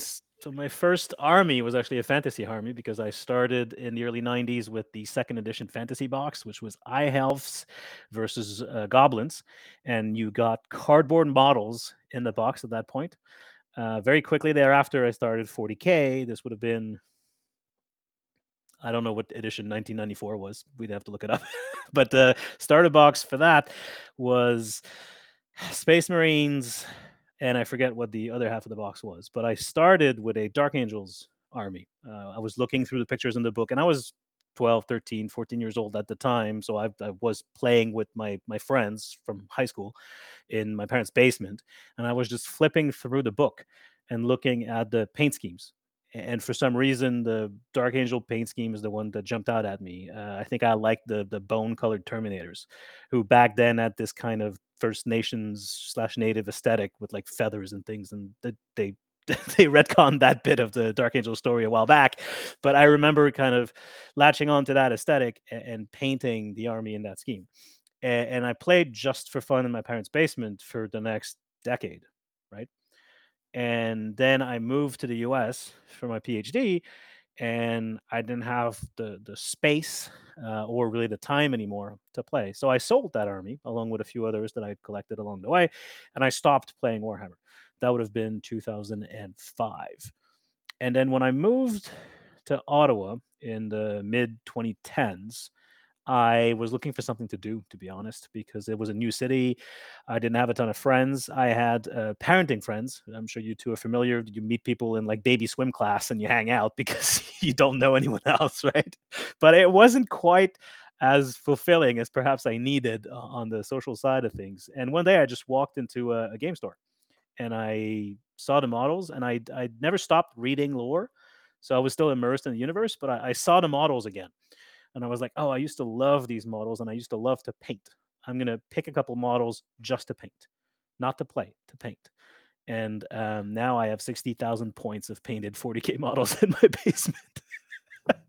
But the competitive stuff I started at the very beginning of 8th edition, and then I proceeded to lose horribly for a couple of years after that. It's like you talk to people, and I don't know that people realize that in instant success or Warhammer Savants they exist. Like Anthony was successful very quickly, but I know he put in the work, right?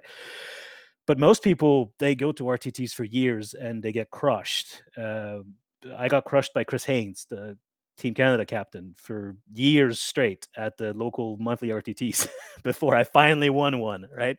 And yeah, that's kind of my journey through Warhammer, the elevator pitch version of it anyway. Yeah, it definitely takes a little while for most people before like it clicks. Yeah. And it's like a lot of people, I think, they spend a little too much over analyzing the individual parts and they forget to look at the kind of macro level, like, what are you trying to do here? Anthony had a great story last episode. He was playing with Jim and he was kind of coaching Jim, and he hid the scoreboard from Jim and he just told Jim just to play Warhammer. Mm-hmm. And then he basically showed him the score afterwards. And I felt like that was a pretty good way to do it. Like if you're most of the way there, but yeah, if you're just, focusing on what's important and not, losing the woods for the trees, so to speak. That's definitely the way to get there. So next question.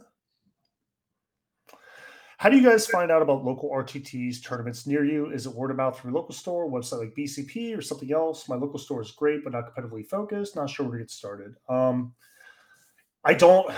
For as much as BCP sucks, it is generally how I find out about events. When I was traveling a lot, I would use Facebook too, but I ended up getting rid of Facebook because, especially the past couple of years, it's just terrible for your mental health, in my opinion. And it wasn't worth it to find events. I wasn't going to go to like a random. I wasn't going to go blow up a random GT in Arkansas anyhow. So like, I don't really care. But BCP, especially with how much the hobby is growing, I was able to kind of like look about a month out, set my zip code, set the search to like within about 200 miles. That will grab, or maybe it's like 150 miles.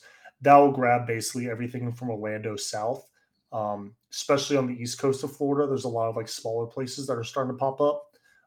Maybe soon the west coast, which has been a ghost town because it's all blue hairs over there. Occasionally, they're starting to get people firing.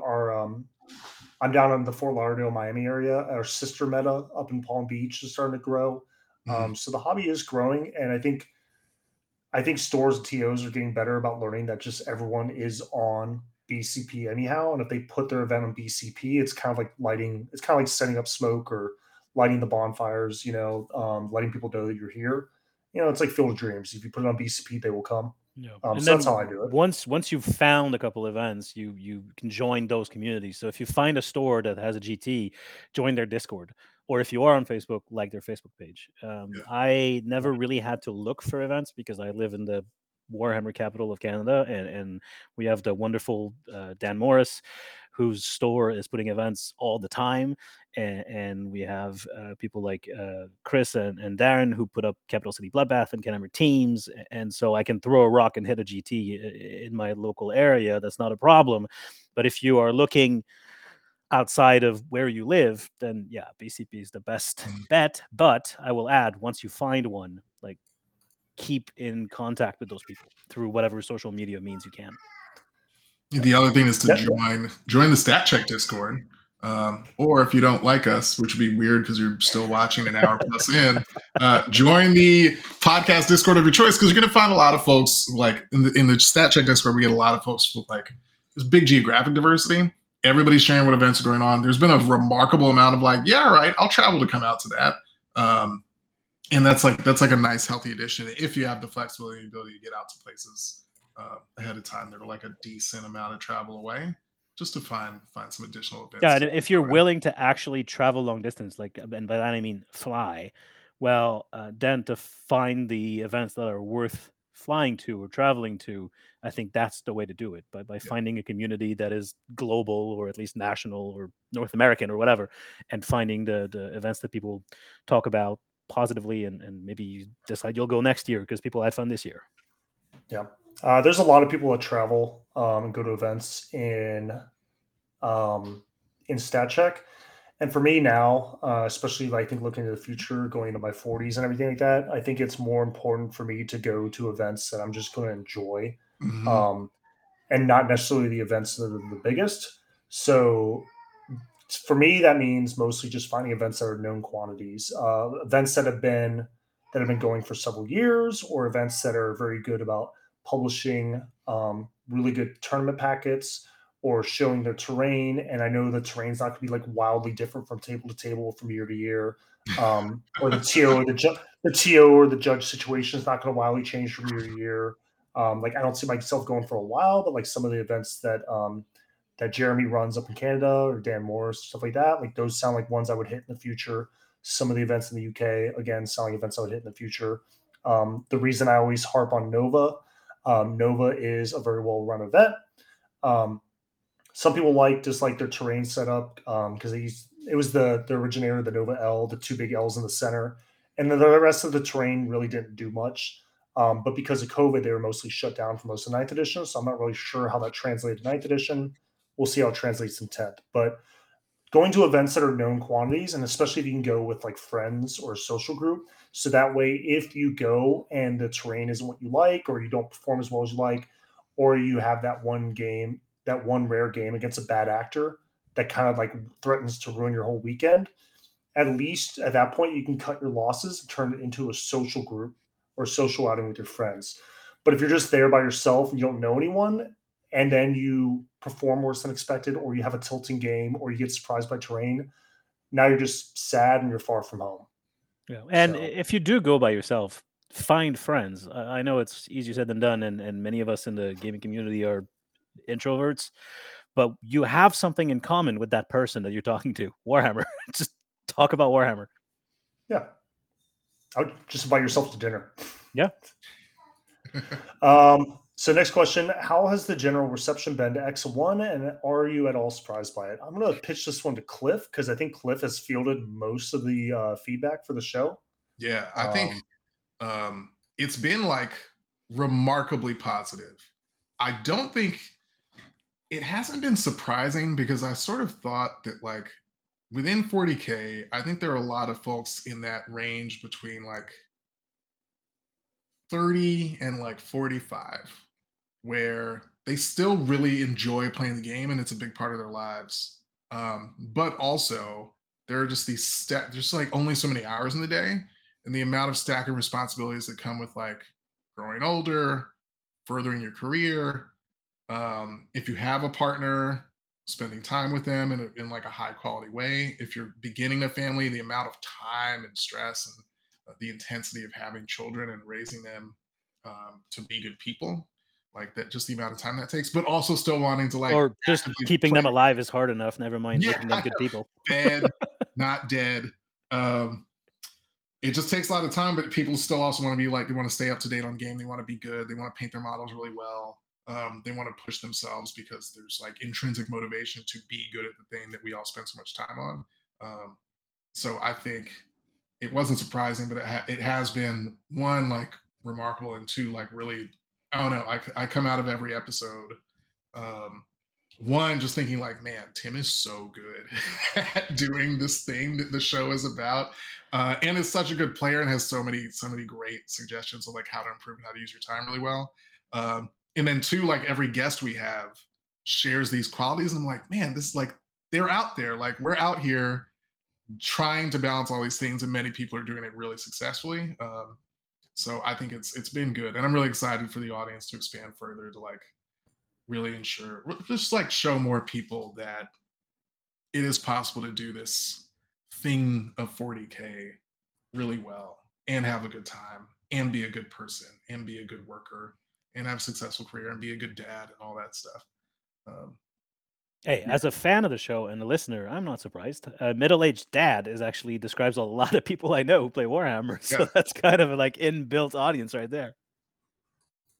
Yeah, I describe this game as like a kind of like a nerdy bowling league to like a lot of my friends, stuff like that. Like weirdly enough, my wife's coworkers are like super curious about it. I guess they ask her about it all the time, and she knows enough about it and is supportive enough to be able to like kind of hit the highlights. Like if she knows enough where she can like describe it accurately without going to like jargon and stuff like that, which is just the perfect amount. And then she's definitely entertained me sometimes and listen to me talk, and then I can tell when I'm starting losing her. I'm like, we're done. Let's go watch some episodes of MASH or something.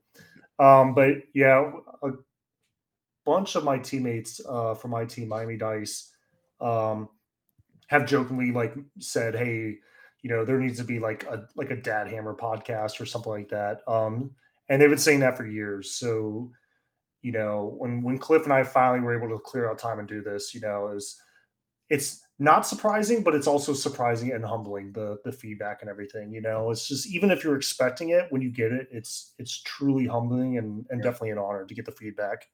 And it feels good. Like it makes it feel like it was worth doing. So I don't really know what else to say about that. We're excited to keep doing it as long as people support us.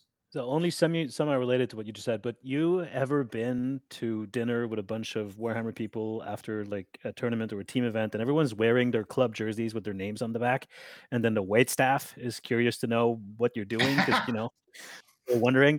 Well, your story about the bowling league reminded me of the time that my good friend Will Paul spent an entire dinner pretending we were a bowling league after a team event and just We talked with the waitress about our bowling league the entire time. our we had a very similar thing. You got to remember, our team is Miami Dice, all right. And I would should have, if I'd known we were going to get into this topic, I would have brought my jerseys to show. So our current jersey is white with kind of like a vaporwave, like kind of pink and teal, like Love Miami it. Dice logo. Right? Love it. Our first logo was just hot magenta pink with like bright teal, and it said Miami Dice, and it was just so incredibly wild and brash and everything.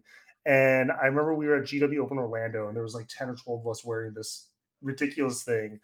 And the waitress, she just I don't think she meant it offensively, but she straight up asked if we were a gay soccer team.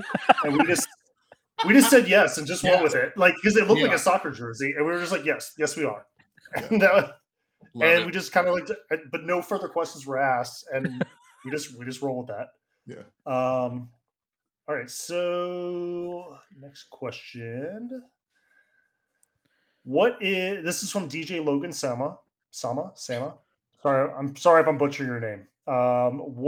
What's all the dad's airbrush setup? Does anyone live in an apartment? I just had to rebuild my whole office room so I could put a painting setup by the window for the extraction.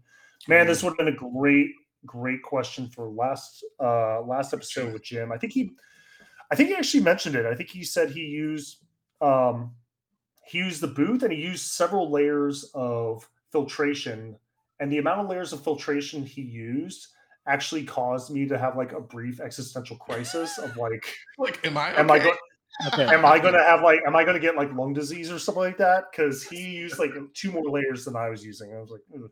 Yeah, well, I did have a panicky moment a while back where I did a very long priming session with my airbrush in my basement in the booth with the fan and the filter, and then I blew my nose and it came out like primer black. So yeah, you do have to watch that. Make sure your filtration system is enough. And if you're gonna do like a 6-hour session, put on a mask. Yeah. I do kind of a similar thing. I use the little boost, the $100 boost they sell on Amazon. We probably have the same one. Yeah. They're very the gray ones with the blue flip. They're very cheap, but they're fine. I use that. And then now, thanks to Jim, I put paper towels behind it. Yep, that one. That exact one. Yep. I put a paper towel behind it, thanks to Jim, because now he's got me scared. And then I do use from Home Depot a 3M particulate filter. Yeah. And I hope that's good enough. Yeah. Same setup. It's actually right here. My painting desk just can't be seen because of the angle, which I have to do because I'm on Zoom for work all day. And Yep. I just like sort of saying I'm directly in front of a window that's like my home office thing. So I just teach Zoom classes to hundreds of students with Black Library books in the background. killing it. Oh yeah, you can see back here. There's like a little list over there, all my GW stuff. Oh yeah, you can see like 2,000 points of chaos. No, more like 4,000 points of chaos behind me. So yeah, I'm not all about scared the about subtle that. flex. Next question. Oh, Jim actually answered that. That's perfect. Yeah, he's just so many filters. Jim has got me kind of worried. Do get a mask though, for real. If you're airbrushing, you're not already wearing one of Yeah. those like full face and mouth 3M masks. Like, go get that, because to Francois's point, like you are breathing in paint particles for sure. Yeah. Take care of yourself. Yeah. You only get one set of lungs. From Inez, Francois, what's the worst nickname you're willing to accept us using? Well, that's not how nicknames work, Innes. Other people give you a nickname. Although at least you guys are being very good at pronouncing my name right, which I appreciate. Because when I lived in the U.S. for the longest time, I was called Francois Lalonde. What part of the Yeah. US were you at? Yeah, because so here's the thing: the soft C isn't really a thing. So Francois, and the silent S isn't a thing either. So they try and pronounce it, and it would come out as Francois. And then the silent E at the end of my last name sounds Mexican, I guess. So I got Francois Lalonde a lot. What? Where were you? Boston. Yeah, where were you? Oh, that's why. God. Yeah. All right. All right. No, I'll just let that one speak for itself. Well, From I was on stream for Capital City Bloodbath for the finals in August last year, and Peter DeFalcon decided to mispronounce my name on purpose, and it was funny the first time, but by the 32nd time, it wasn't anymore. Yeah. So yeah. Yeah, we have a lot of French Canadians down here in South Florida, so Francois is not an uncommon name. No, it's probably the most common French name you could have as well. So I don't. From Jake B, if each you only had 30 minutes in the evening to quote work on 40K, what would you do? Paint, deploy your army in TTS? Definitely not TTS. I'm not a fan of TTS. Probably paint. If I only had 30 minutes, painting is very manageable in short chunks of 30 minutes. Yeah. Anything else, 30 minutes is a little short. Even if you could practice deployment, I guess. Yeah. Let's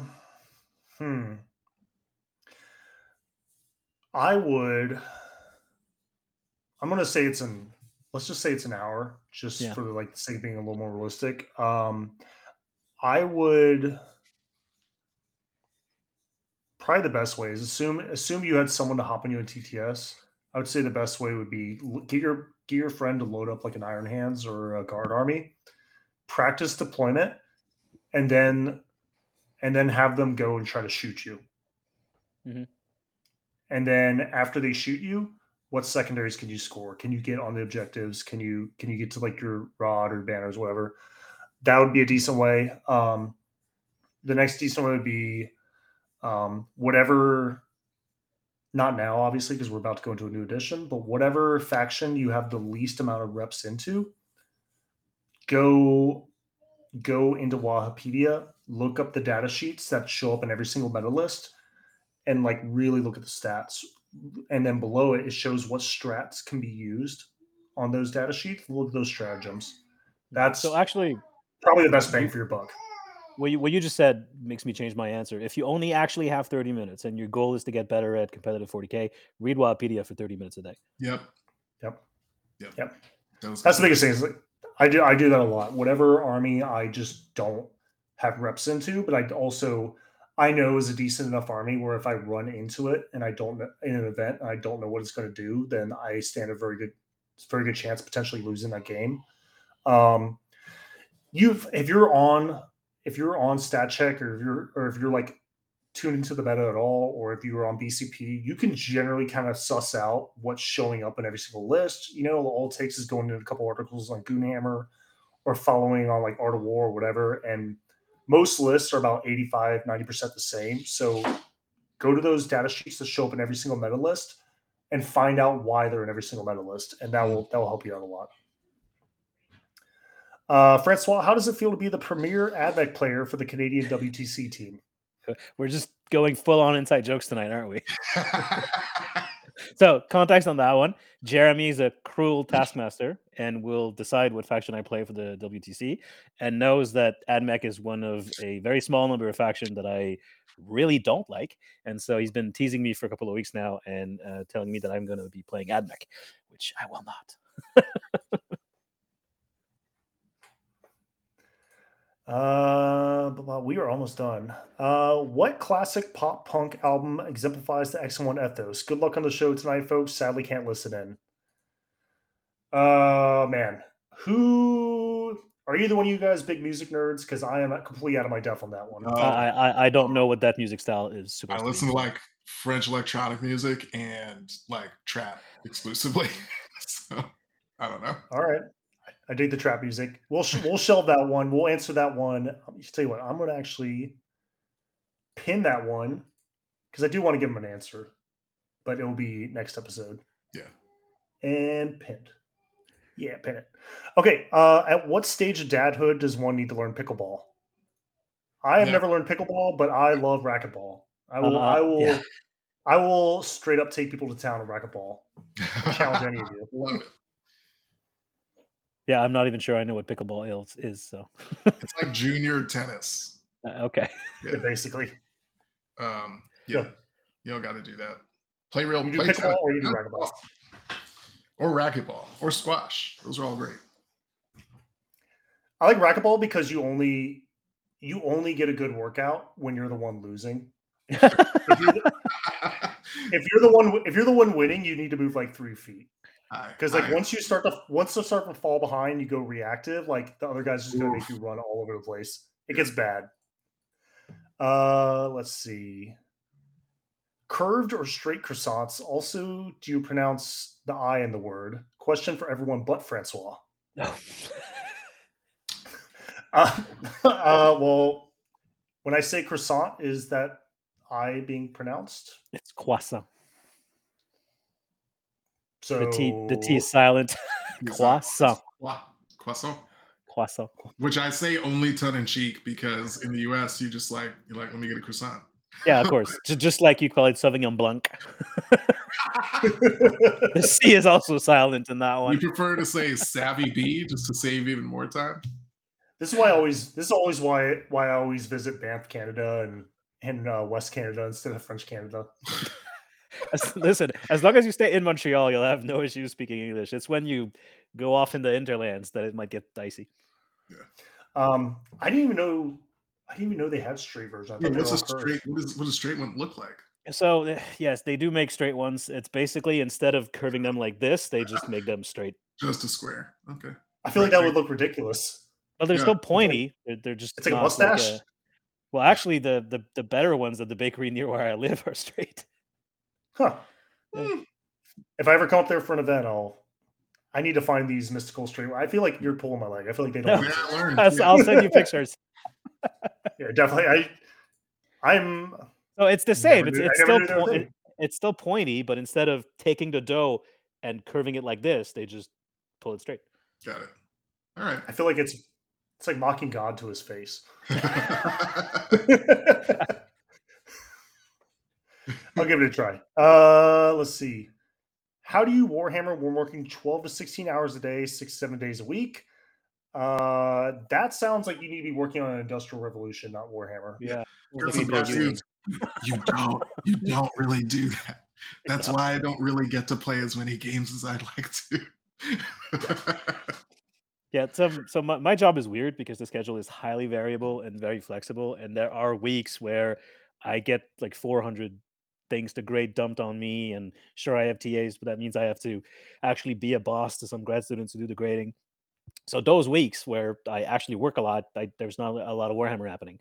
But on weeks where, because my classes have been ready for years and I don't really need to do a ton of new prep and it's not midterm season and I have time to like take an afternoon off and play a game of Warhammer, right? So you gotta balance the two. But if you're actually doing 60-hour weeks, and then you can't.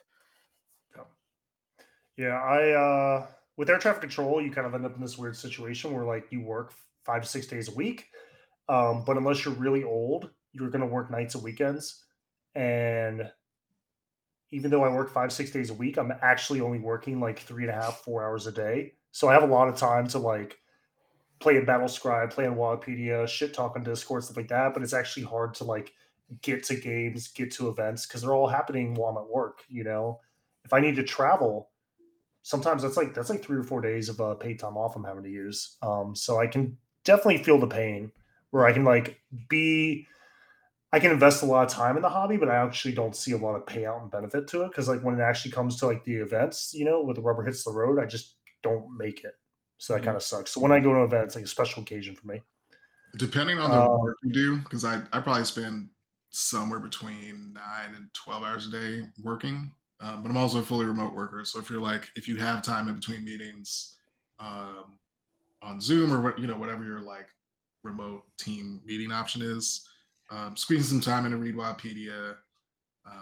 That like I usually get like dashboard updates done in between meetings and like a quick like hour trying to slide that in. It helps in my painting tables right here, so being able to just like literally turn my chair like this, and then I will dry brush now for the next 15 minutes. That stuff helps. You just try to squeeze it in where you can, and then sometimes you just stay up until 2 a.m. reading, messing around.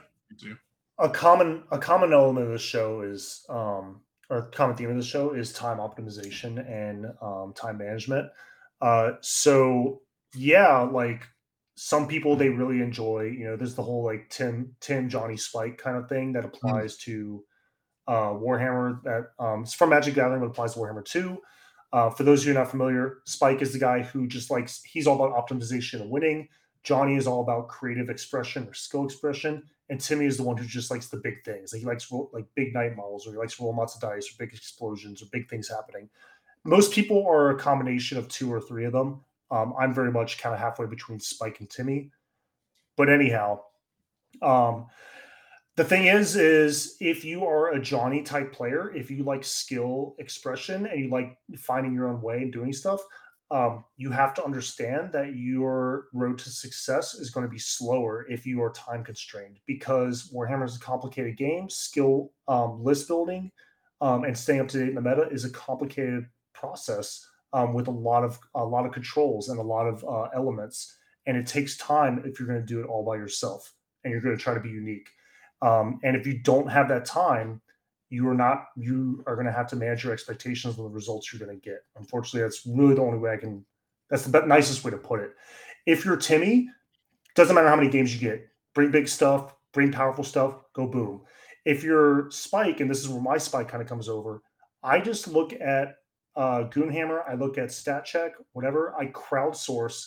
I'm like, okay, if multiple people across multiple skill levels are taking X, Y, and Z units in X subfaction and are getting X results against the meta subfactions, then generically, like I should get similar results, assuming that I'm playing it on an average on the average skill curve, and I do.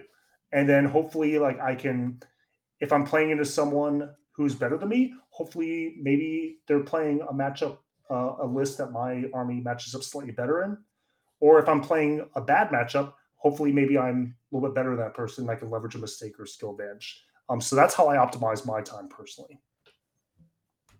If any of that makes sense. Anyone else got anything on that before I go to the next question? It's dead on. Cool. That's Bluey. Okay. Jake B says pick one. Bandit or Chili. So it's the mom or the dad.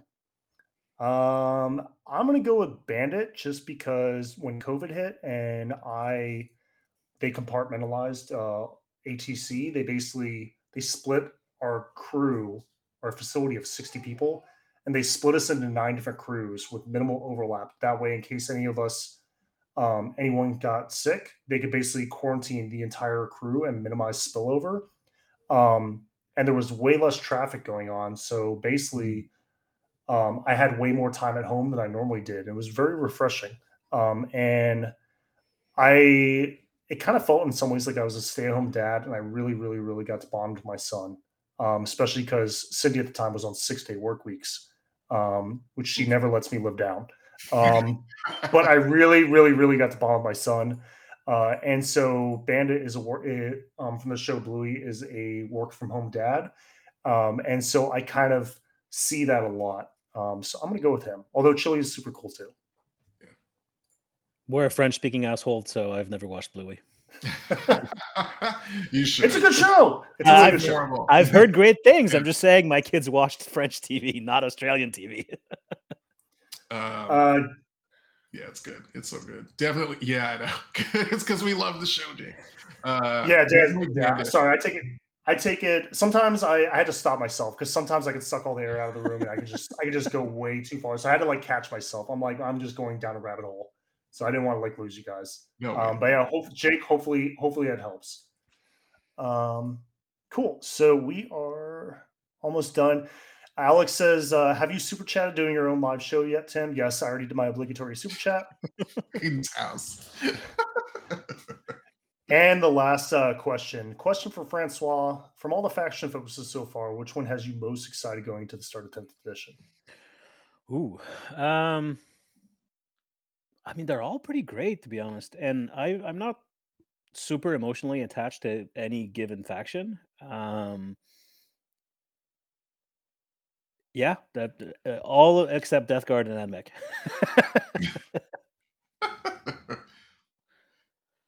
I've got a question for you guys, and this is inspired from random basketball podcasts that I listen to.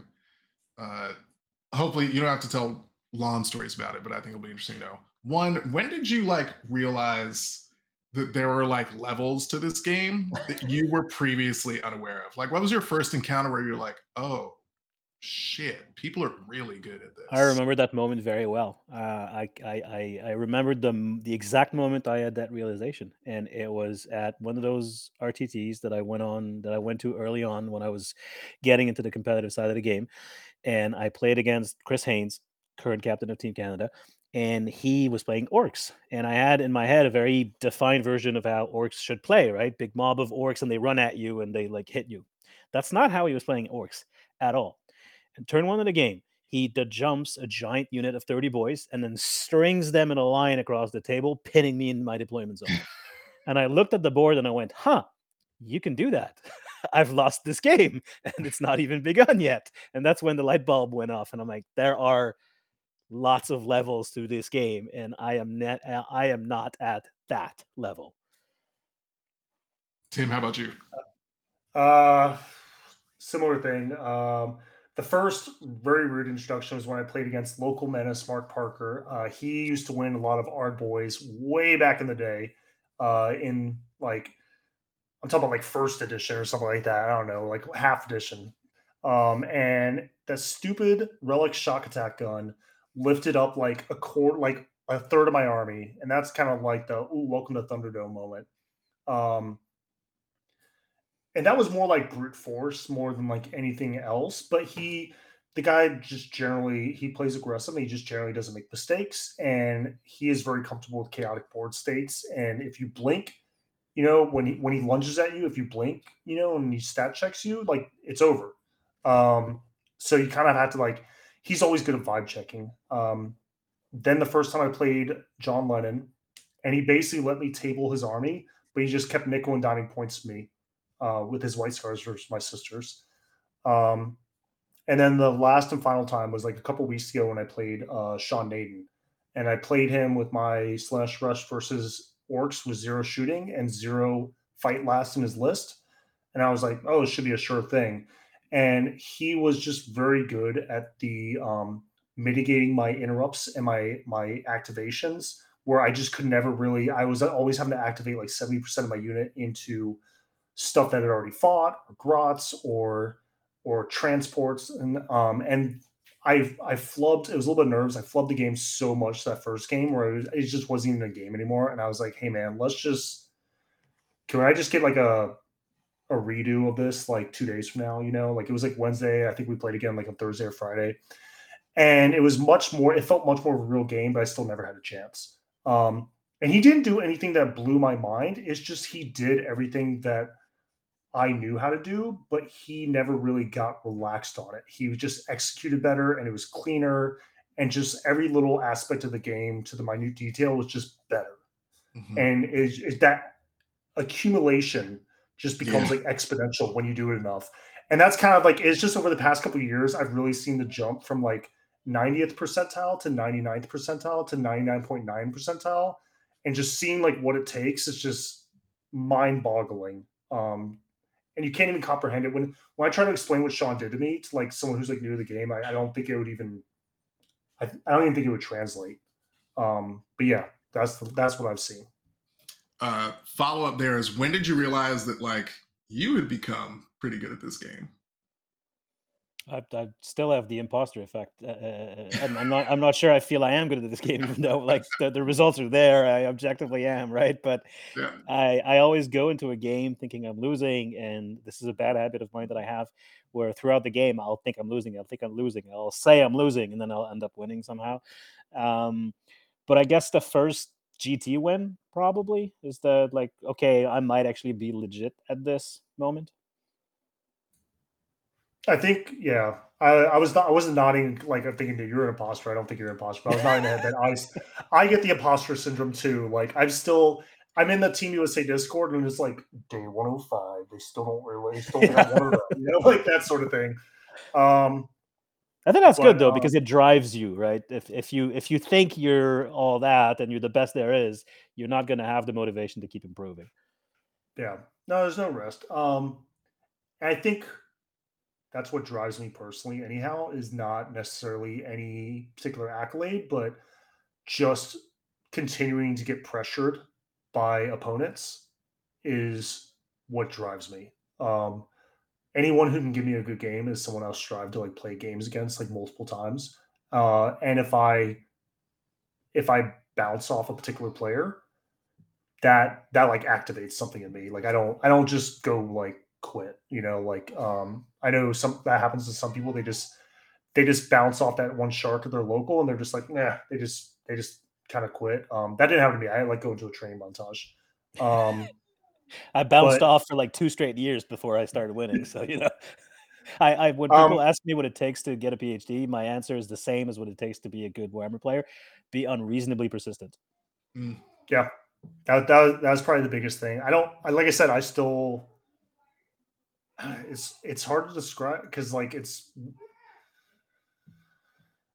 trying to think how to describe it. It's like once you kind of dip into that thing of like knowing, you start to realize the imposter syndrome is like you realize how much you actually don't know, you know, or once you crest that first hill of improvement, you see like how much further that is to go. Like when you hit that 90% mark, you're kind of like, holy crap, the next 10% is insane. Yeah.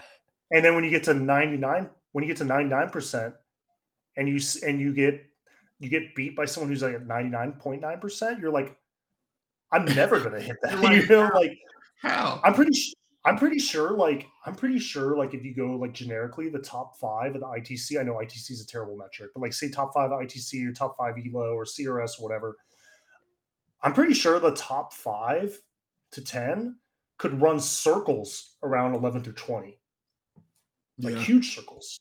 Yeah. And it's hard to truly describe that until like you in that position you play. The weirdest thing for me, and that's probably at the root of a lot of my I think I'm losing, is when I look at a game, in my head, it's very clear to me what my opponent needs to do to win the game. And so I always think, oh, I'm in a mistake there. I gave him that opening. If he does that, he wins. And then you have to realize that most of the time the opponent isn't going to do that because they're not seeing the game from the same angle or perspective that you are. And I don't know if I'm actually answering the question in saying that, but it's something that I've realized recently, that you have to be careful in projecting your own vision of how the game's going to go onto your opponent and expecting them to do things in a certain way, because most of the time they actually won't. Yeah, great answer. Let me check. Do we have any? Double checking to make sure we don't have any more answers or questions in chat. So why did I do emotional damage to hybrid 55117? I don't know what that's. Hybrid 55117. Who are you? Pretty sure that's mystery commentator. Why did I do emotional damage to him? Pretty sure that's Nathan. Yeah. I'm pretty sure it is too, but I like making fun of the fact that he has such a generic username. Killing it. Way to keep it anonymous on these internets. Right. We Now got that we doxed him. one guy. When Gene Stealer cults, Francois? I don't know if Gene Stealer Colts are good and Jeremy wants me to play them for WTC. I'll steal someone's army because I don't own them, Gene and I'm Stealer not Colt. buying an army. Gene Stealer Colt is my favorite army to live vicariously through other people. Yeah. That's It's also like the that is the 40K. best description of Gene Stealer Cult I've ever heard, Tim. It's like the 40K faction I feel like I would actually get caught up in real life because it'd be like, hell yeah, let's revolt, blah, blah, blah. And you're like, oh man, we're just going to get eaten by bugs? This is not what I signed up for. This is rough. It's just like I also just think it's so cool that it's like it does the whole like avoiding damage the same way that like Eldar does, but it does it in a cool way. Yeah. But love it. Man, that hobby tax and the brain tax is immense. My favorite Gene Stealer Cult interaction was playing a guy at Capital City Bloodbath, and he starts to explain to me how his army works and what this character does and that character does, and it's all super complicated. And I just stopped him mid-sentence and said, I'm not going to remember any of this in 5 seconds. And then I just asked like 3 questions, and we went. Yeah, there's definitely you definitely kind of like learn to figure out. You're kind of like, okay, like what are the end result questions? Like, can you do out of phase stuff? You know, can like who has at a point charge? Yeah, got a long road. road. A lot of time, if I think I'm outside your threat range, am I suddenly going to be in it? If I get to a point where like I've reached the last branch of decision making, can you suddenly like move away and all of a sudden like my chain of decision making is like now like null and void? You know, like that kind of stuff. I don't really care like which character does the bebob or pulls the the slap it or the bop it, do whatever. I just don't care. All right, gents. That looks like it's it. Do you guys have Cliff? You were kind of in and out, and you joined us kind of late, man. Do you have any last thing you want to kind of add or anything like that? Thanks everybody for tuning in. Francois, you're the man. Thanks for having me. That was super fun. Thanks for Francois. Yeah, thanks for coming. Any plugs or anything? Now's the time to do it, man. Well, when 10th edition rolls around, keep your eyes peeled on your podcast feeds for the return of the Canhammer podcast, currently on hiatus. All right. For the folks at X1, again, thank you, Francois. Thank you, listeners and viewers. Thank you all. Stat Check Discord personnel. Make sure to check out our the main show, and then also make sure to check out Enter the Matrix. Some of the best content, in my opinion, that's out there for 40K. And I guess we will see you guys in 2 weeks with more 10th edition info. See ya. Cheers. Peace. For more shows like this, check out the Goonhammer Media Network. More info at media.goonhammer.com.